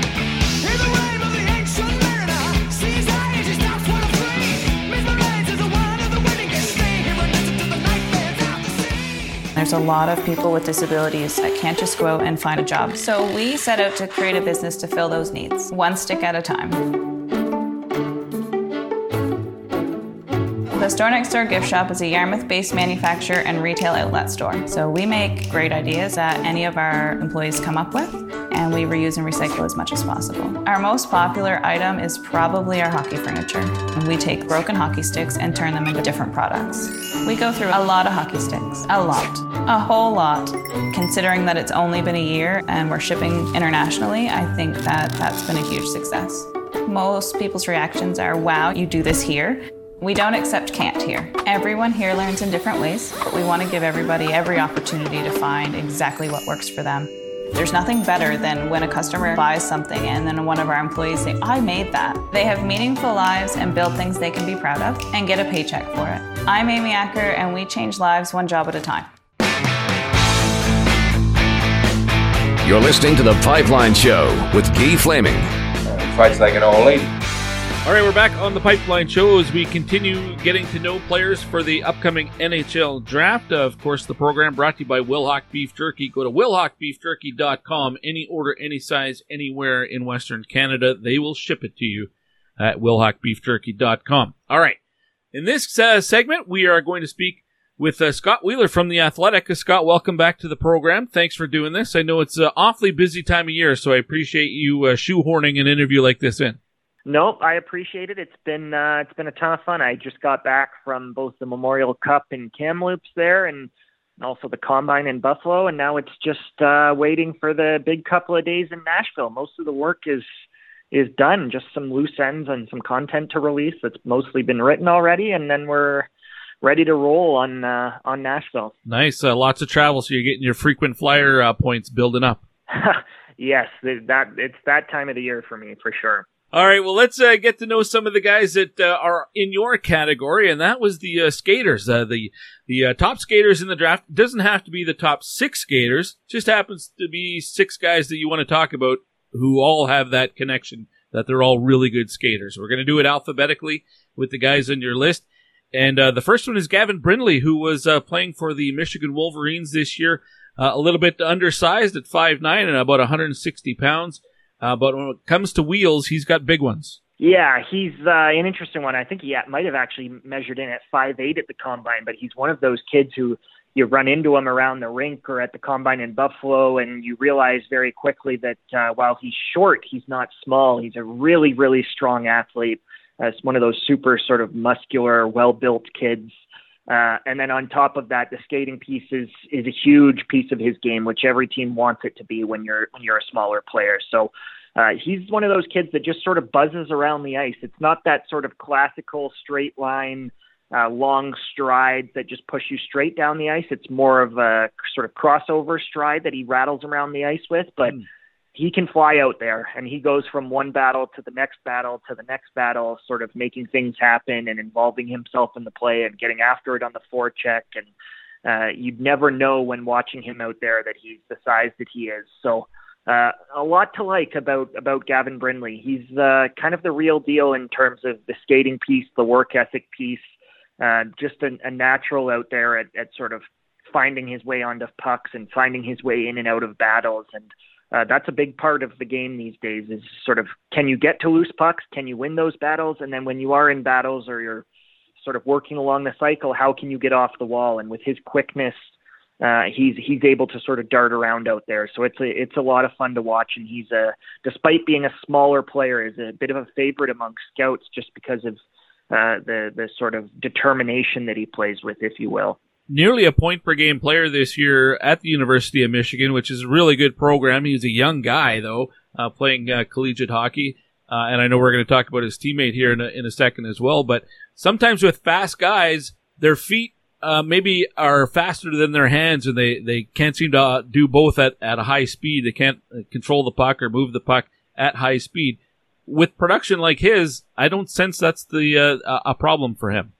No, it's not. And it's all getting to the inside also isn't a problem for Gavin. He's one of those kids who you would maybe look at him at first glance and think, oh, he's going to be a perimeter player because he's smaller. And that's just not the case at all for Gavin. He gets off the wall and goes to the guts of the ice, and he'll go to the front of the net to bang home rebounds and fight for loose pucks. And that piece of his game is a bit of a calling card. So that plus the sort of the puck skill that you'd expect out of a smaller player, and suddenly you've got a really compelling player and a guy who, despite being a potential first-round pick, isn't going to have to be a top six or bust type and could potentially sort of factor in as he tries to break into the league as a bottom six guy as well because of the energy that he plays with. So a lot to like as in Gavin as a potential sort of up and down your lineup type.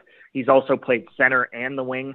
And played center a good chunk of both this year for that team. So and looked quite good, if I'm being frank, at center in college hockey as a teenager, which is no small task either. So can play multiple positions, can play up and down your lineup, has skill, has the work ethic. There's a lot to like there. I don't know if you're a guy who does comparables, but it just came to me that I wonder if there's some similarities. I'm not saying there is, but you go with a guy who was at Michigan a long time ago, but Andrew Cogliano, not a big guy, a really fast skater as well. Do you see similarities in their game? I don't know if you remember Cogliano when he was at Michigan. Yep, there's definitely some sort of pieces of the puzzle there that line up, just in terms of the work ethic piece as well. I mean, you mentioned the speed and a little bit undersized. Cogliano, I think, is a bit bigger. I think Cogliano sort of finished at 5'10", 5'11", and it doesn't sound like Gavin's going to get there, but certainly in terms of the work ethic piece, the speed piece, the way that they play the game, the versatility and sort of reliability amongst coaching staffs, that was and sort of even has been recently the calling card of Cogliano, who's had a really good career for several teams as an up and down the lineup type. So I don't hate that comparison at all. All right, we go to his Michigan teammate, the guy everybody or most people expect to go number 2 in the draft, and that's Adam Fantilli. Not a shrinking violet by any stretch, coming in at 6'2" and about 190 pounds, and maybe he gets even bigger than that. But what do you like about his game? And I guess that list it might be shorter or easier to say what don't you like about his game. It might be a shorter list that way, but. Tell me about Fantilli. Yeah, I mean, Adam's a brilliant skater and has sort of all of the other pieces of the puzzle that you're looking for as well. It's not often that you see a 6'2", 6'2.5" kid who's probably going to end up at a playing weight above 200 pounds who can really, really fly around the rink. And that's become a huge sort of factor, a huge betting factor in why teams are so high on Fantilli and what he might be. It's not just the skill, it's not just the competitiveness, it's not just the size, it's how he can put defenders on their heels. His transition package is extremely impressive in terms of breaking players down one-on-one, bursting wide or cutting to the middle on angles, can put defensemen in compromising positions with his skating. And that's pretty rare. Typically you see the really athletic 5'10", 5'11" kids who can really fly around the rink. And in Fantilli, you've got a pretty unique player as one of the better skaters in the draft while also having that size element. So it's been a ton of fun to watch him over the last couple of years. He's a real horse out there. He's the kind of player that can sort of play it any way you like. I had Bill Muckalt, the associate head coach for his freshman year there at Michigan, tell me that he could play it in the front yard or in the back alley, and that's a pretty rare combination and something that NHL clubs certainly value in terms of the guys they target, the potential for playoff, sort of quote-unquote playoff performers. That's what teams feel they're getting in Adam, and the skating piece is a huge, huge part of what that looks like. Owen Power went back to Michigan after his draft year for another season there. I don't know if Fantilli has made an announcement one way or the other yet. If he decides to go back, great. If he decides he's ready for the NHL, is that a mistake, or do you think he could step in and be a contributor for Anaheim or whoever ends up taking him? I think he wants to step in. I think I know that the staff at Michigan believes that he's going to sort of not be coming back. That doesn't mean that it's a foregone conclusion. I do know that there are teams around the NHL that believe that going back would be what's best for him. He could go back, have another sort of Hobey Baker type season, sort of continue to fill out his frame and be a star at the World Juniors for Canada. So there's a compelling case to be made there, but I know that the expectation at Michigan is that he's gone. I had staff there tell me that they thought he was more ready to play in the NHL coming out of his freshman year than Matty Beniers was coming out of his sophomore year. Mm-hmm. And we know that Matty is quite likely going to win the Calder Trophy in a couple of weeks' time. So that speaks to their belief at Michigan and his readiness. I think he believes he's ready. I think that's part of the reason he went to play for Canada at the World Championships, was to show it. Right. Obviously a limited role there where he was mostly the 13th forward and then a little bit of sort of fourth line, third line time in terms of usage kind of thing. So a tough opportunity for him to showcase it. But I thought even then he showed some real signs despite the production maybe being a little bit lower than he would have liked. Obviously made a highlight reel goal in the medal round when the games mattered, and lots to like about him, his season. He was brilliant as a freshman, one of the better freshman seasons in the history of college hockey. And my expectation would be that he gives the NHL a go next year. Yeah, mine too. Scott Wheeler from The Athletic is my guest. We're talking about some guys who are fleet of foot, let's say, for the upcoming NHL draft. And that takes us to Nick Lardis, who split time with the Hamilton Bulldogs and the Peterborough Petes. Started with Peterborough, but ended it with Hamilton and had a really strong season after coming over to the Bulldogs. 46 points in 33 games with Hamilton. Tell me about Nick Lardis, because correct me if I'm wrong, I think he's a player. No, I was going to say that he went undrafted last year, but he's still only 17 years old. So there's lots of eyes on him this year for sure. Yeah, Nick's a fascinating story. He was kind of the breakout star, if you will, of this draft class, the kid who rose from where he was at the start of the year to where he finished maybe more than any other. He was traded from the Peterborough Petes to Hamilton at the deadline, really exploded, playing to almost a goal per game as a first-line player once he was in Hamilton with a young rebuilding team. Was selected to play for Canada at the U18 Worlds and got off to a hot start there before kind of cooling off later in the tournament. Just a natural straight line skater. He's a kid who performed extremely well at the scouting combine last weekend in Buffalo. Really sort of impressed everybody there. Not the biggest kid. He's kind of 5'10" and looks almost a little skinny when you run into him, but just one of those natural athletes who has really quick feet, and the length of the ice in straight lines is one of the certainly one of the fastest players in the draft. So, that piece of it is that's the defining quality. He's also got a sort of NHL shot. He likes to use his one-timer. He's got a dangerous curl and drag wrister. But the straight line speed is what's going to define Nick's game. And I think the expectation is that next year, with a young sort of team in Hamilton, although they'll be playing in Brantford after a temporary relocation while they figure out their arena situation in Hamilton, the expectation is that he's going to be one of the sort of leading scorers in the OHL, if you will. So I've got high hopes for Nick. He's the skating piece will carry him to the NHL, I think, and then I think there's just enough sort of around his game in terms of his shot and some of his sort of soft skill that he'll figure it out.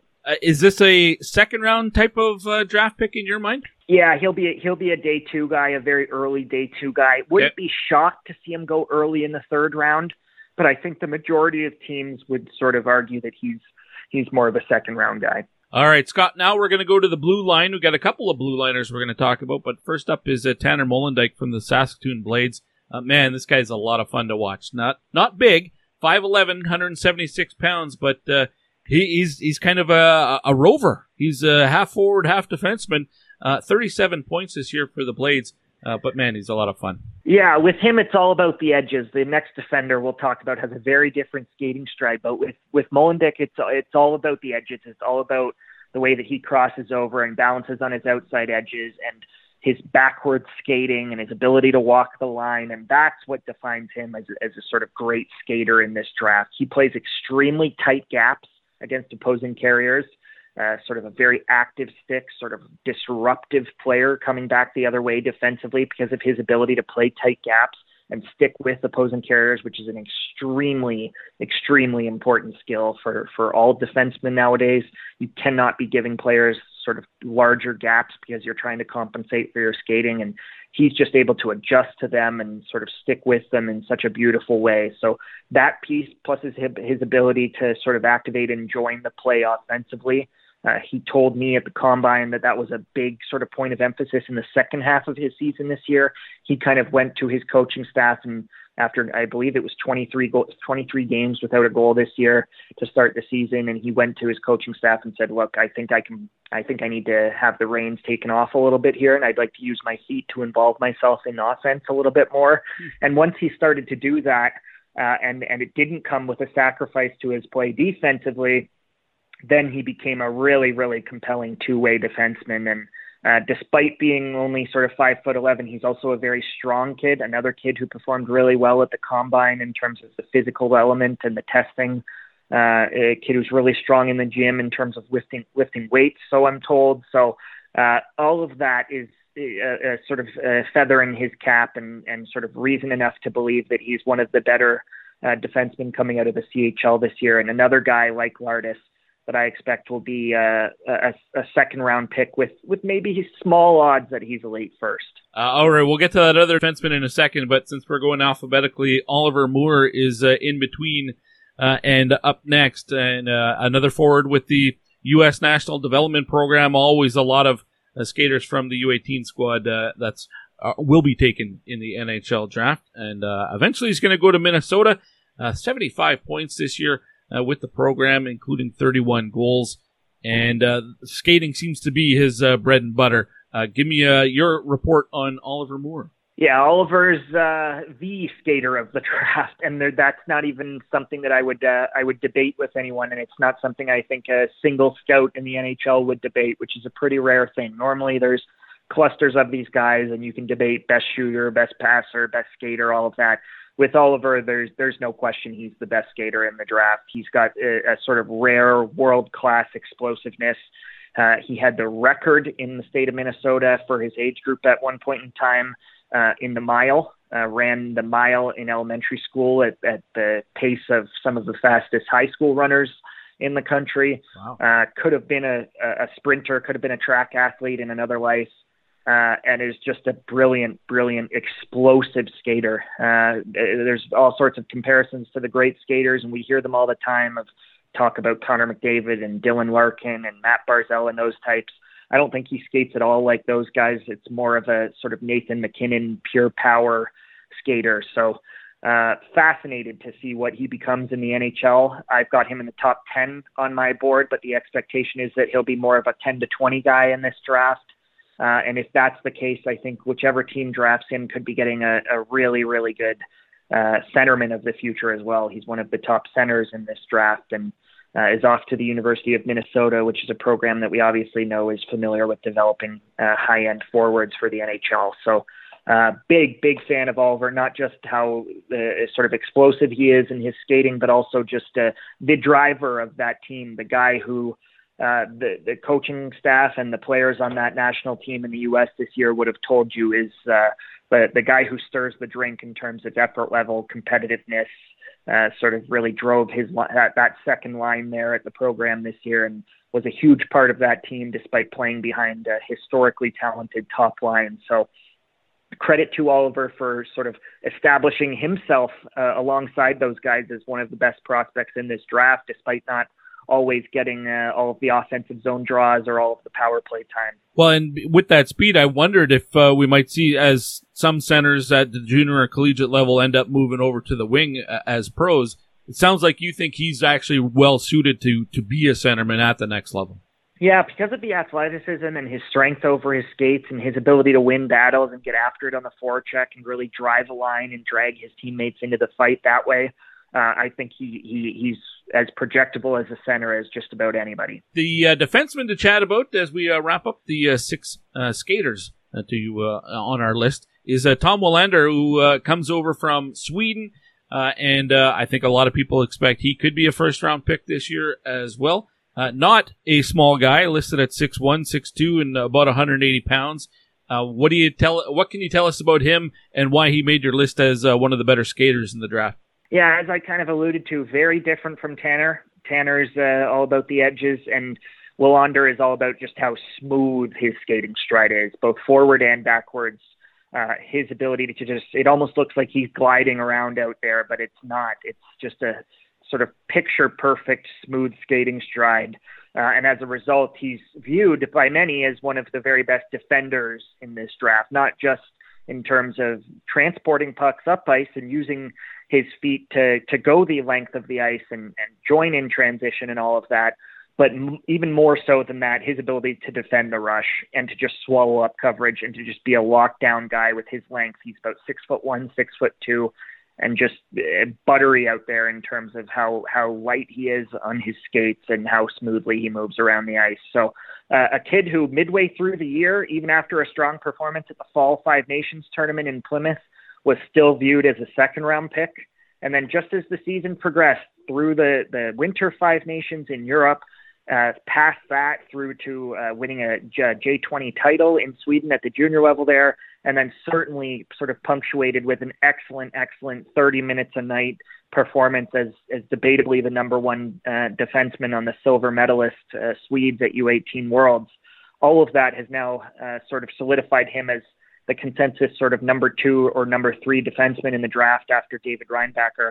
And I think there's even an outside chance that he's picked in the fringes of the top 10 in this draft now. And if not then certainly shortly after 10. So he'll be a top 15 guy. I think that's everybody's expectation at this point. And it's largely because of his ability to defend with how smooth his skating is. All right, and then there's one more player. I asked you to give me the name of somebody that you like, but probably not as much as most other people who are evaluating players for the class of 2023. So if you're on the draft floor and your team is up and the team right before you takes Nate Danielson, well, you're probably okay with that because that means somebody you like more has just been pushed down an extra spot to you. Why is Nate Danielson that guy for you? Yeah, Nate's a really impressive player. There's a lot to like there. The consensus on him, though, if I were to survey 10 scouts today, he'd probably be a fringe top 10 guy. And he's number 20 on my list in this year, ahead of this year's draft. And the big disparity there, I think, between sort of 10, 11, 12, maybe even 8, 9 for some scouts, and where I've got him rests in just sort of the offensive ceiling. Extremely athletic kid, plus-level skater, plus-level shooter, good, decent skill, was productive on a brutal Brandon Wheat Kings team this year and sort of dragged that team offensively. Lots to like. Two-way game, centerman, has size, 6'1". I do worry, though, that he as one of the older prospects in the class, I do worry a little bit about his statistical profile. He's been productive across his 3 years in the WHL, but not so much so that I'm excited about it. And then just watching him play, I think he projects more as kind of a middle six center rather than a first line center or even a sure thing second line center. And I think I would just like to be sure that I'm getting a top 6 guy if I'm using a top 10 pick or a 11th or 12th overall pick on a guy like that. And as a result, I think I'd be more comfortable taking him, even if he becomes a really solid middle 6 center. I'd just be a little bit more comfortable taking him around sort of 18, 19, 20 than I would at 10, 11, 12. Well, that makes a lot of sense. I mean, a second or a third line center, you need those guys to be quite capable and contributors as well if you're going to have success, and if that's what he ends up being. And you get him at 18 or 19, that seems like it's a pretty nice spot for him. Yeah, that's ultimately where I think he belongs. The expectation is just that he'll go a little bit higher. All right, Scott, this has been terrific. I know you've got a lot of stuff, as you said, already written up, and that will be released at The Athletic over the next couple of weeks. Can you give us a bit of a preview? What do you have in store? Yeah, just continued coverage, my draft ranking and the package that comes with it of sort of 139 players that I've evaluated as part of the ranking. Is all of that is out. We're now sort of to shift our attention towards the other tentpole pieces of my coverage every year, which is a scout, staff, and player survey that includes more than a couple hundred people this time around. Wow. That will be out closer to the draft. Corey Pronman and I have a one debate piece between the guys that we disagree that's out at the moment, and a second one that's sort of in the hopper and on its way. And then I'll have things like class superlatives. So a little bit like what we're talking about today, the best skaters, the best shooters, the best passers, sort of ranking players on individual skills. So lots between now and the draft still to come. And then once it's draft day, we'll get right into draft grades and all of that fun stuff in terms of reacting to the picks that are made. All right. Well, your stuff at this time of year is the reason I have a subscription to The Athletic, so I'm looking forward to all of that. Scott, this has been fun. Thank you very much for this, and we'll chat again soon. Thanks, Guy. Anytime, and appreciate it. Always appreciate Scott Wheeler's time when he's able to come on the program, and love his work that he does with The Athletic around prospects and the draft especially. But, whether it comes World Junior time or World U18s, he's always got great material and insight, and I really like his opinions. We got another scout coming up to wrap up this week's episode, and that is Derek Neumeier from McKeen's Hockey. Last week on the program, Mitch Brown from Elite Prospects told us about offensive defensemen. This week, Derek is going to tell us about the defensive defenseman. Who do you want on the ice to protect a one-goal lead with a minute left to go? That type of player. Derek is going to tell us who is fitting that bill from the 2023 NHL Draft. And that is next here on The Pipeline Show, brought to you by Wilhock Beef Jerky. Adam Fantilli spins a pass, though. Samoskevich up high, scores! The Stingray in overtime, up high! Pierces one by Corpy, and Chicago wins a thriller. 4-3, Mackie Samoskevich. Welcome back, Stingray. Hey, this is Mackie Samoskevich from the Chicago Steel, and this is The Pipeline Show.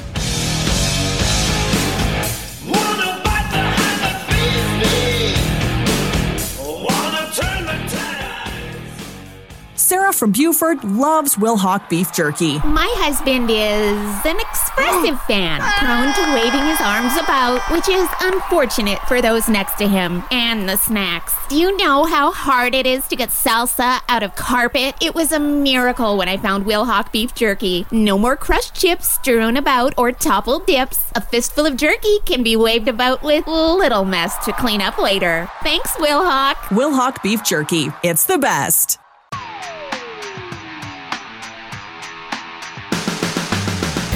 You're listening to The Pipeline Show with Guy Flaming. Who?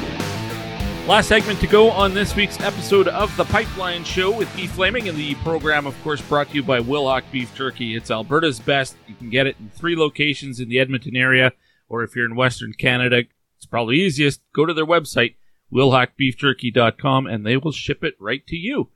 All right, we're going to end this week with another scouting guest. Happy to welcome back Derek Neumeier from McKeen's Hockey. Derek, welcome back. How are you? Thanks. Glad to be back. Always a great time to chat prospects with you. And, We released our draft guide at McKeen's recently, so yep. The big brunt of our work for the year is done. It's just kind of talking about the results of our work. That's what we're here. That's right. Now, before we get too far, where can people get their copy of the McKeen's draft guide? Yeah, it's on our website. If you just search for McKeen's Hockey, you'll find it there. You can get the draft guide. You can sign up to be like a subscriber, so you get access to our draft guide, our prospect reports, our fantasy guide, and various other things throughout the year, articles we publish. So you've got some options for how to do it. And you can also find us on Twitter as well at McKeen's Hockey. All right. And Derek is at Derek_N_NHL. That just rolls off the tongue, Derek. That's part of the reason why I picked it. All right, let's get to it. Your category is the defensive defensemen. So these are the guys in my mind I'm picturing, all right, I got a 1-goal lead with a minute left to go. Who do I want on the ice? And, maybe they're obviously going to play big roles on their team, but any offense might be a bonus. First and foremost, these are the guys I want to shut down the opposition when it's crunch time. You've given me the names of 6 guys. We'll go through them alphabetically, so this isn't in a particular ranking or anything like that. We're going to start with Oliver Bonk, who is the son, obviously, of former NHLer Radek Bonk. He plays with the London Knights. Tell me about Oliver Bonk, who, unlike his father, is a blue liner. Mm-hmm. Yeah, he's a bit more of a two-way guy, but I think really his long-term upside is going to be on the shutdown side of things. He's just a very well-rounded defensive defenseman. He's got good size and strength. He's got good reach. He's a pretty good skater. Not the most elite mover, not the biggest or strongest guy, but he's just really well-rounded. I really like his hockey sense, too. He just understands the position really well. That probably comes, into play being the son of a former NHLer. But I thought it was really telling how big of a role he played in London this year. They were not afraid to send him over the boards. That's a team that, went far in the playoffs, but he was there the whole time, playing a lot of minutes, playing in all situations. And there's just something to be said about the development factor that is the London Knights. They just have such a great track record of producing NHL talent under the likes of Dale Hunter there. And I don't think we've fully seen what Bonk is going to become. I think he's still a little early in his development curve. He didn't play in the OHL at all last year. So you might watch him now and think to yourself, well, he's not like the best shutdown guy right now. But I'm doing a little bit of projection by putting him here. I think he's going to be a very, very solid top 4 right shot, mostly defensive defenseman, but a guy who can also chip in a little bit of offense at the NHL level. I think he'll be a guy that teams really lean on for, like you were saying, those, last minute of the game, defending a lead, top penalty kill. I think he's going to be the kind of guy who can play that sort of role for a team in the future. In my head, I had Radek Bonk as like 6'5" or something, but he wasn't that big. He was 6'2"-ish as a player. So I'm thinking Oliver, who's right now listed at 6'1" and about 175, he's probably got a little bit of growth still to go, and of course he'll fill out and get that man strength. But I can see what you're talking about in terms of being at the next level, probably more of a defensive defenseman. Even though he had 40 points this year in 67 games. So when I said any offense from these guys is a bit of a bonus, man, he gave a lot of bonus for the London Knights this year. But I haven't seen a ton of them like you have, but at the next level, I could see why you would say maybe that offense goes away a little bit as he focuses in on being a defensive guy. Is that fair? Yeah, I would say so. I mean, I think he did a good job this year at generating offense, but I don't see a lot in his game that's projectable upwards as an offensive guy. I mean, he's okay with his shot and his passing. I think he sees the offensive zone well enough, but I don't think any of those traits are especially strong for him. I don't think he'll be a type of guy that, plays on the top power play for a team, right. Maybe second unit duties, but I don't think he'll be someone that's trusted to rush the puck up the ice a lot. He'll probably be used more as a stay-at-home option. And I think that's okay. I mean, the points will come. I think he'll be probably a 30 to 40-point player in the NHL at his peak, but his real value is going to be on the defensive side of things. And I think that's where London's going to focus on him for the most part over the next couple of years. Like, he's going to play a lot for them. He's going to be getting a lot of really tough minutes. And I think the shutdown aspect of his game is going to grow a lot in the next couple of years. Yeah, I agree with that. And, a lot of guys as juniors are playing different roles than they will at the next level when suddenly at the next level, you've got really elite offensive defensemen who are going to get those jobs. So a guy like Bonk is probably going to focus more on the defensive side. All right, let's go to the next guy on the list, and that would be Jakub Dvorak, who is from the Czech Republic and was playing over there this past season. Tell me about him. He's not a guy that's his name has not come up on this show at all this season, so you're educating me here as well as the listener.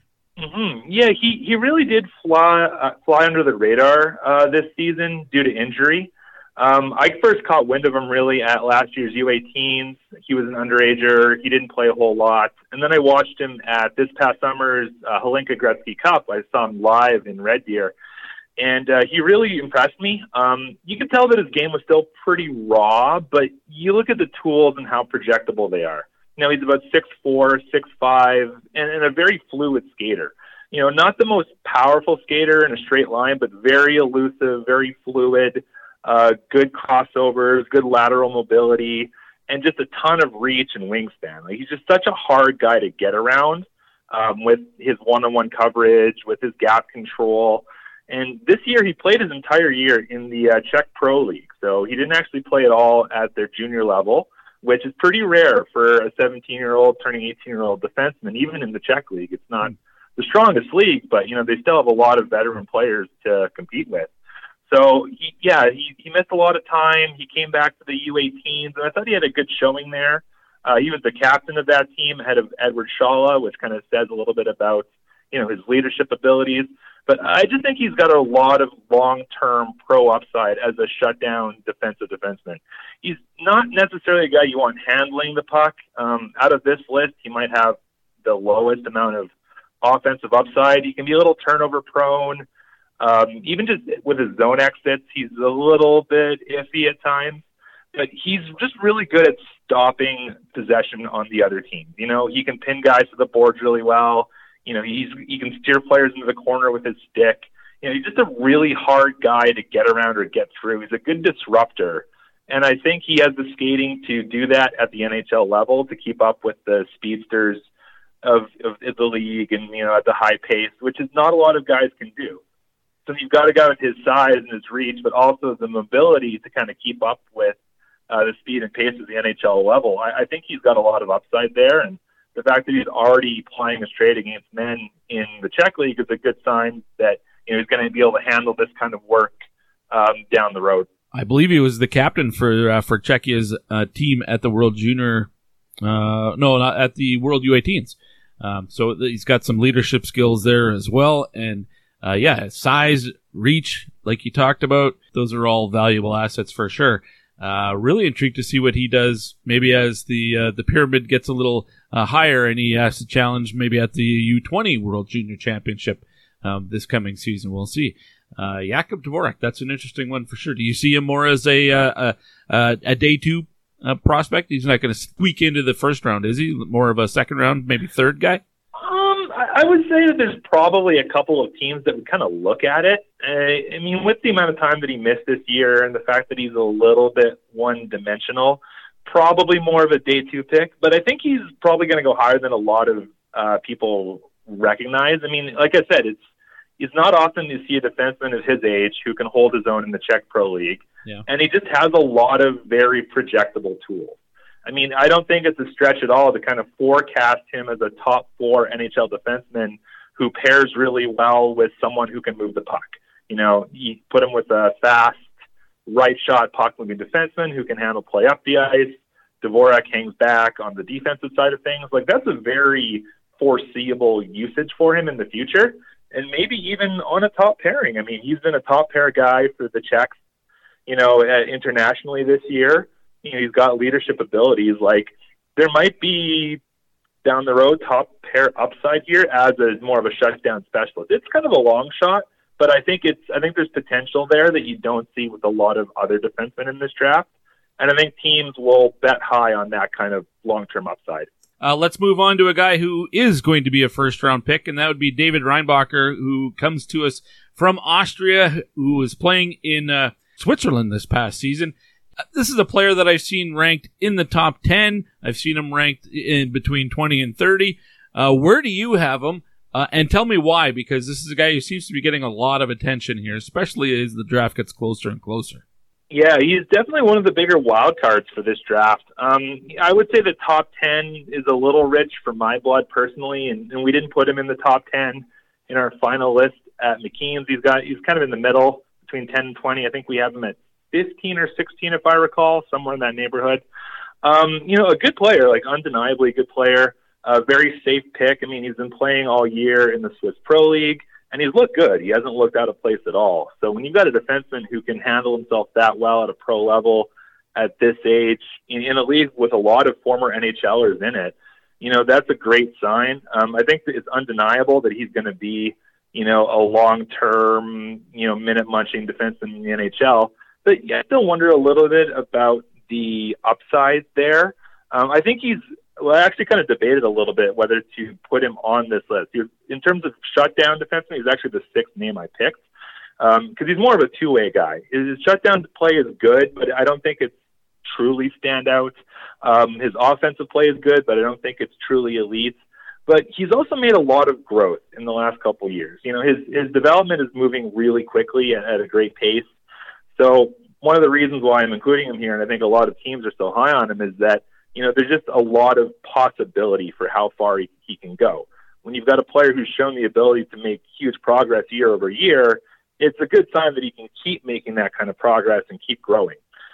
He's got good mobility, good reach, good strength, pretty good head on his shoulders. He sees the ice well, makes good decisions. He plays at a good pace. He's athletic. He's got good conditioning.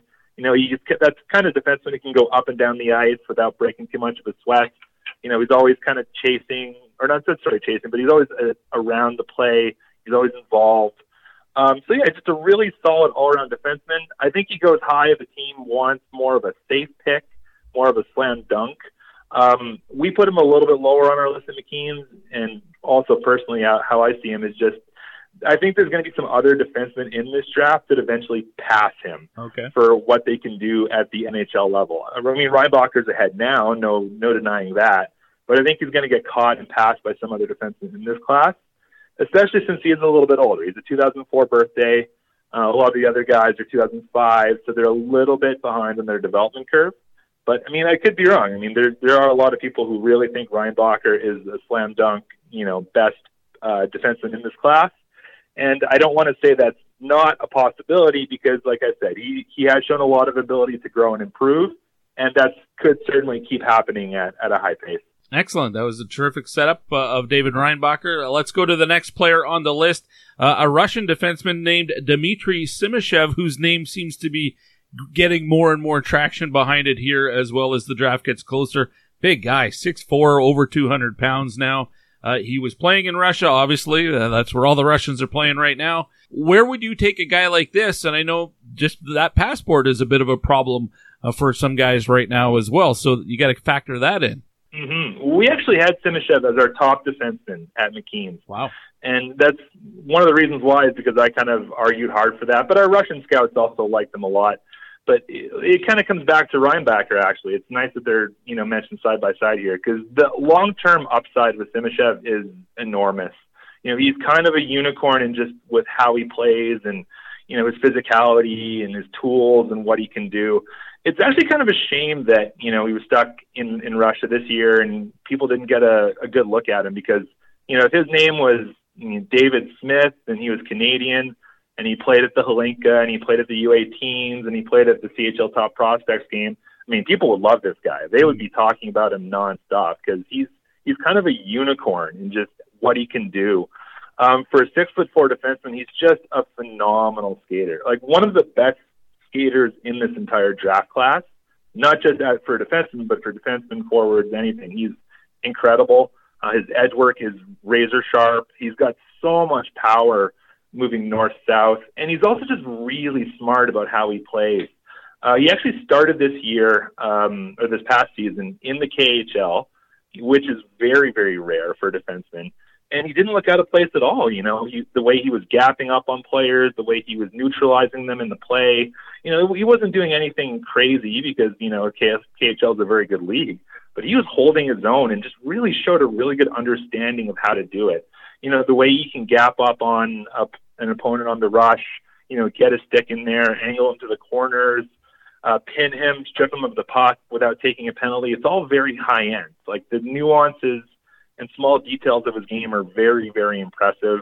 He didn't score a ton this year, but he does seem to have a lot more offense that's going to come.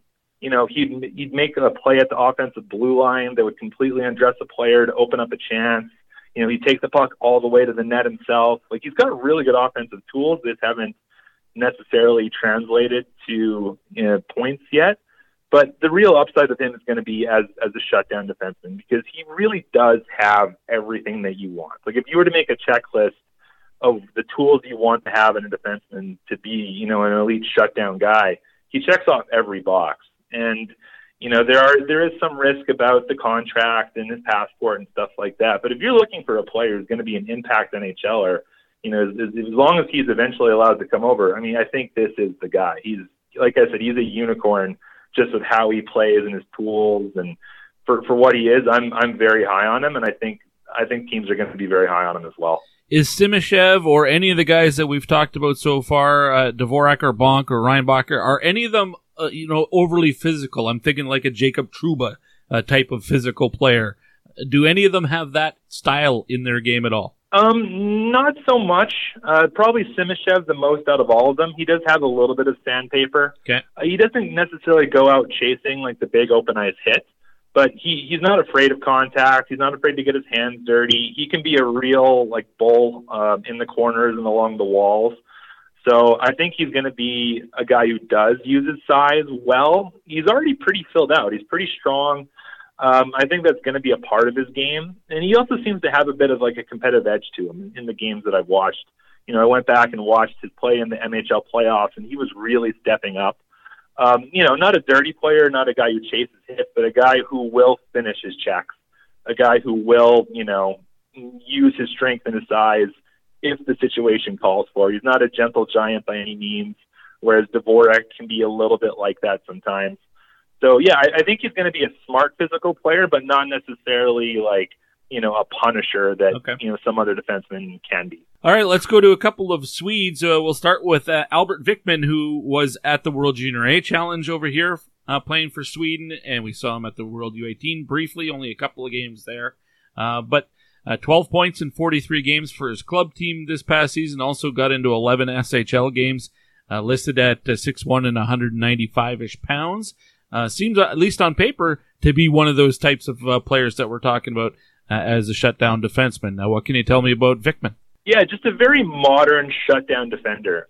He actually got into some playoff games for his SHL club this year as a 17 or 18-year-old defenseman, which is pretty rare. It's one thing to dress in the regular season, injuries happen, and sometimes teams just want to get a young guy up just to try him out. But the fact that his team trusted him enough to play him in the playoffs, albeit in a limited role as the number 7 defenseman, I think that really speaks volumes. And the Swiss national team, they've had him everywhere, the 4 Nations tournament, the 5 Nations tournament, World Junior A Challenge, and he's a guy who's always played a lot in those games. He's just a very well-rounded defensive defenseman kind of guy.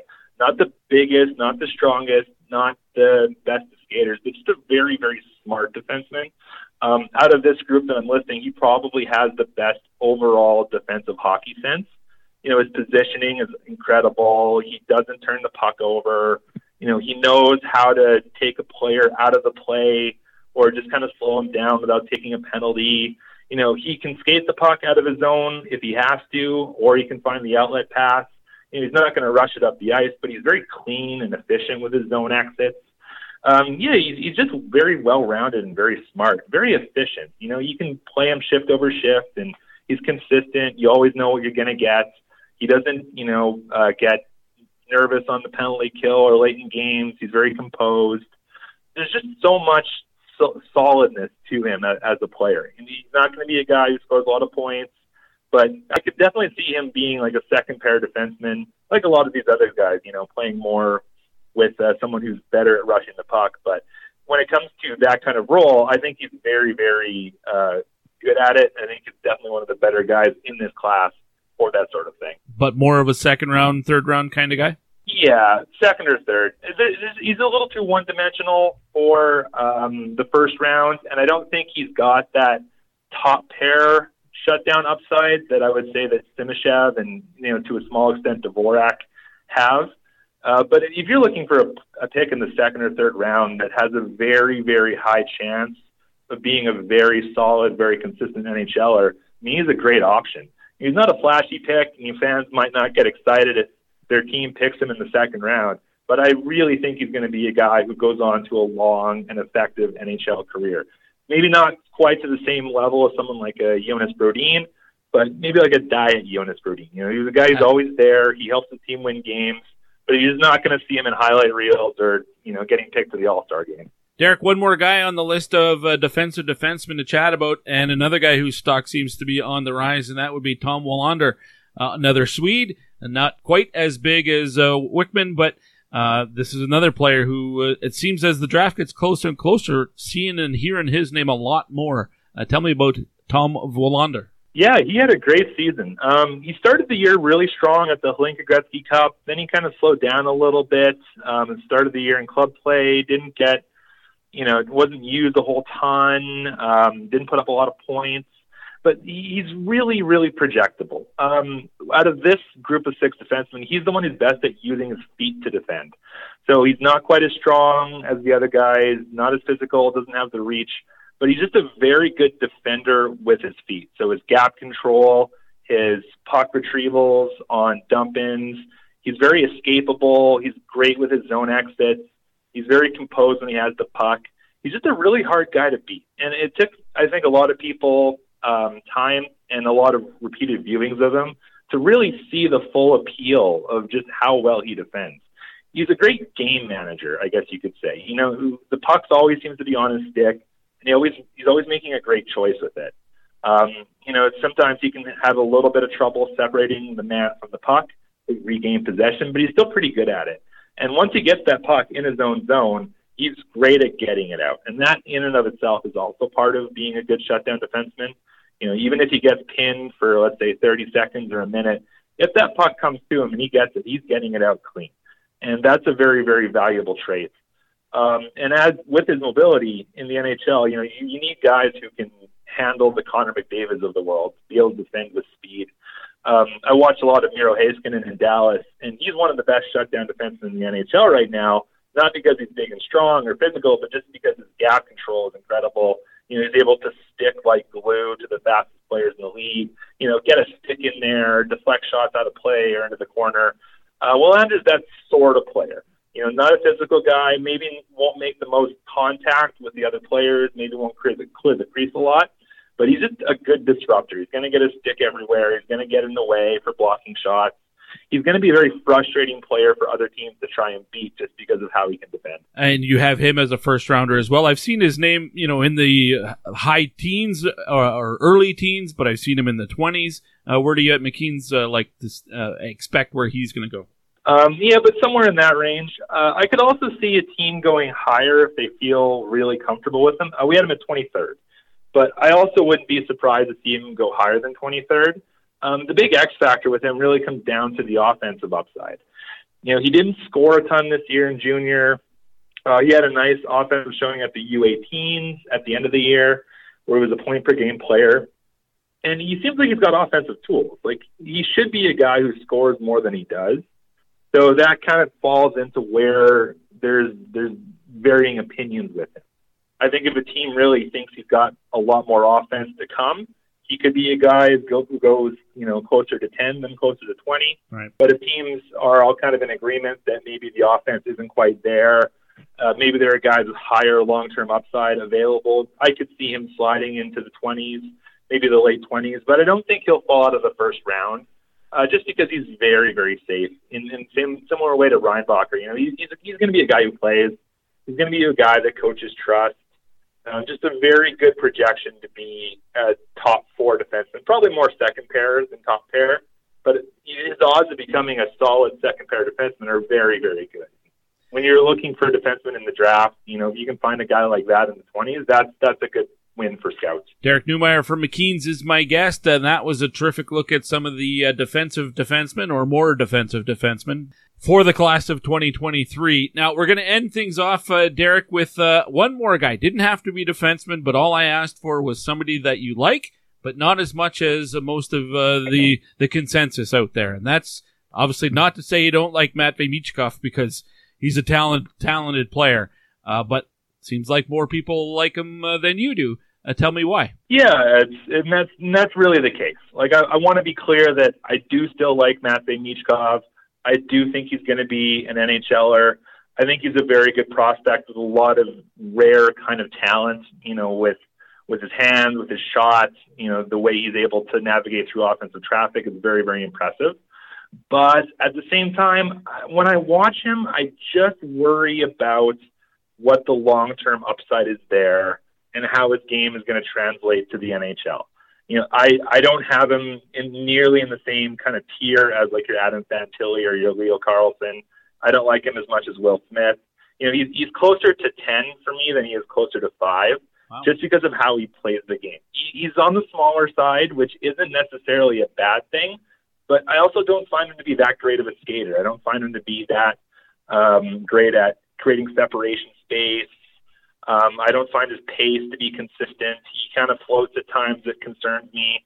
He also has some bad habits that he'll need to get out of his game. He's been such a good shooter for so long that he takes a lot of shots from medium danger or low danger. And, right now, he can score with those shots. But at the NHL level, I don't think it's going to work for him nearly as well. I don't see much off-puck play. I don't think there's a lot of defensive contribution there at all. So I just worry about what he's going to be at the NHL level. I kind of forecast him as more of like a 30-goal, 20-assist kind of forward, which, again, that's not bad. I mean, every NHL team would be happy to add a 30-goal scorer, but, how high in the draft do you want to take a guy like that? Is he going to end up a first-rounder or a first-line player, or is he more of a second-line guy? He'll be on your top power play, but he's not going to be killing penalties. You might need to shelter him late in games. It's just, I do worry about, how his game is going to translate to the NHL level. And I watched him a lot this year just to make sure I was getting a well-rounded opinion. I watched him in the KHL, the VHL, the MHL, and I just saw a lot of the same concerns, regardless of where he was playing. There are things that he can get away with now that I just don't think are going to work nearly as well at the NHL level. And I'm wondering how much he's going to be able to tweak his game to get there, especially since he's going to be staying in Russia for the next few years of his contract.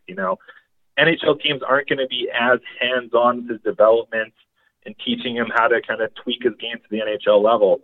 His KHL team is going to develop him, of course. They want him to be a good player for them, but is he going to be developed into more of a successful KHL player, or is his KHL team going to realize that he needs to change things about how he plays to succeed in the NHL? And I'm a little skeptical about that. So, yeah, like I said, great player. Just I wonder how great. And I think that there are going to be other players in this draft class that end up being more valuable long-term at the NHL level. So you see him right now as fairly one-dimensional. I mean, that one dimension's really good offensively, but outside of that, your concern is he might not bring a whole lot else to the table, and that almost sounds like Nail Yakupov to me. To an extent, yeah. A guy that I actually went back and watched a lot of just for comparisons with Michkov was Eli Tolvanen, actually. So Tolvanen, if you remember, had a really, really good year in the KHL. I believe he was playing with Jokerit. He scored a lot of points, was a top player on his team. Everyone was really excited about it. They thought his game was going to, carry over really, really well to the NHL because he was scoring so well in the KHL. And it just didn't quite get there, with Tolvanen and a similar problems with Michkov in my eyes. He just gets contained a little bit too easily. With Michkov on Russian ice where there's more space, he can get open a little bit easier. He can get a shot off a little bit easier. But I think NHL defensemen who are going to be bigger and faster and more structured, they're going to contain him a lot more. They're not going to necessarily have to knock him off the puck or anything, but just get his stick in the way, take away his shot lanes. I don't know if he's going to be able to create enough space for himself to get his shot off all that often. And I find he can also be a little bit like tunnel vision-y with looking for shots, I don't know if he's necessarily a great playmaker. There have been a lot of times where he would take a bad shot instead of looking around and noticing that there were a better pass option for him. So I don't know. I mean, I understand why some people look at just the raw talent with the hands and the shot and the offensive sense and say, yeah, like, this guy's going to find a way to make it work. But I'm just a little bit more skeptical about it. There's no denying he's a good player right now. He put up a ton of points in the KHL, which, is not easy to do.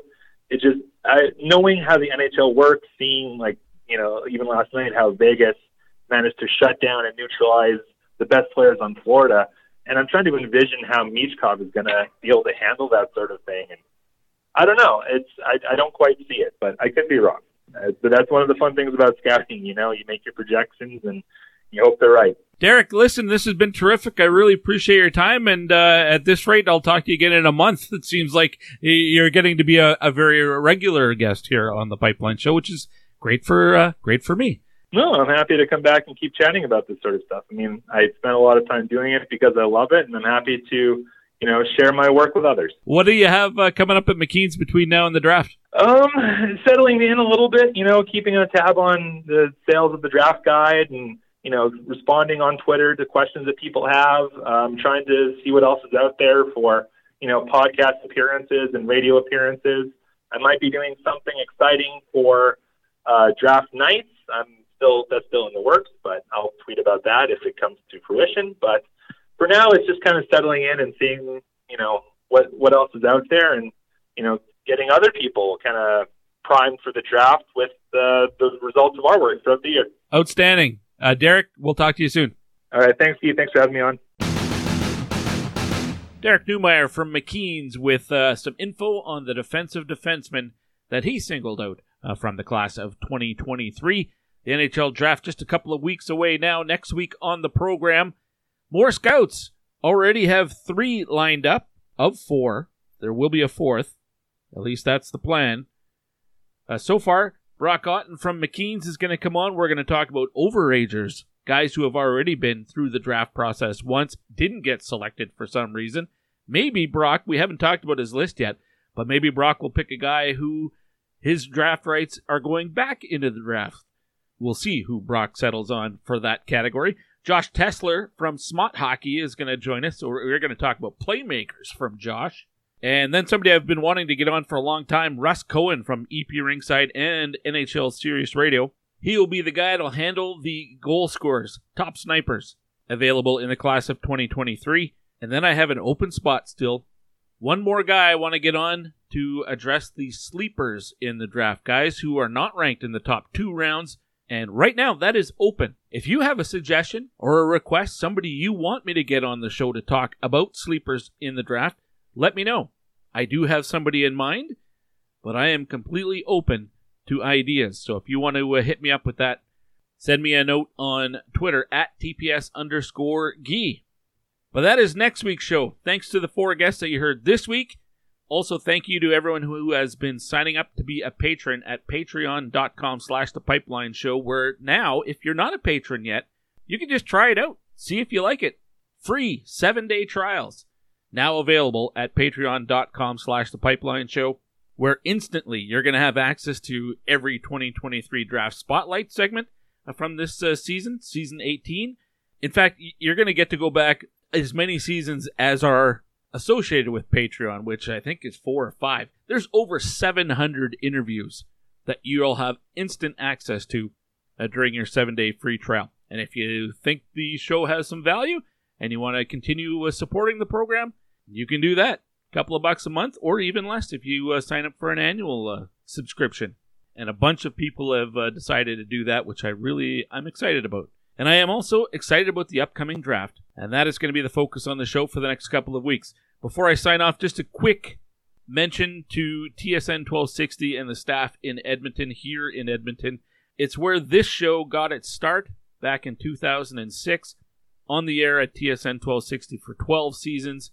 Met and worked with a lot of great people, and unfortunate news this week that Bell Media has shuttered 6 stations across the country, including TSN 1260 in Edmonton, which created a lot of free agents, put it that way. That's the optimist side of me.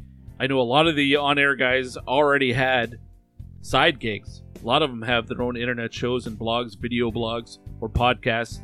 So I'm sure we will hear and see from most of them still. But it's a shock to the system and a punch in the gut. As somebody who was on the station and then went to the podcast world, there is definitely a learning curve and a period of uncertainty. And I'm sure all of those folks are feeling that right now. So my thoughts are with them. But it's a talented group, and I'm sure we will hear from them all again. All right, that is going to do it for this week's show. Between now and next week, get caught up. Do your homework on the draft class of 2023 so we can talk about it next week, right here on The Pipeline Show. It's brought to you by Wilhock Beef Jerky, and my name is Keith Flaming. Until then, see ya.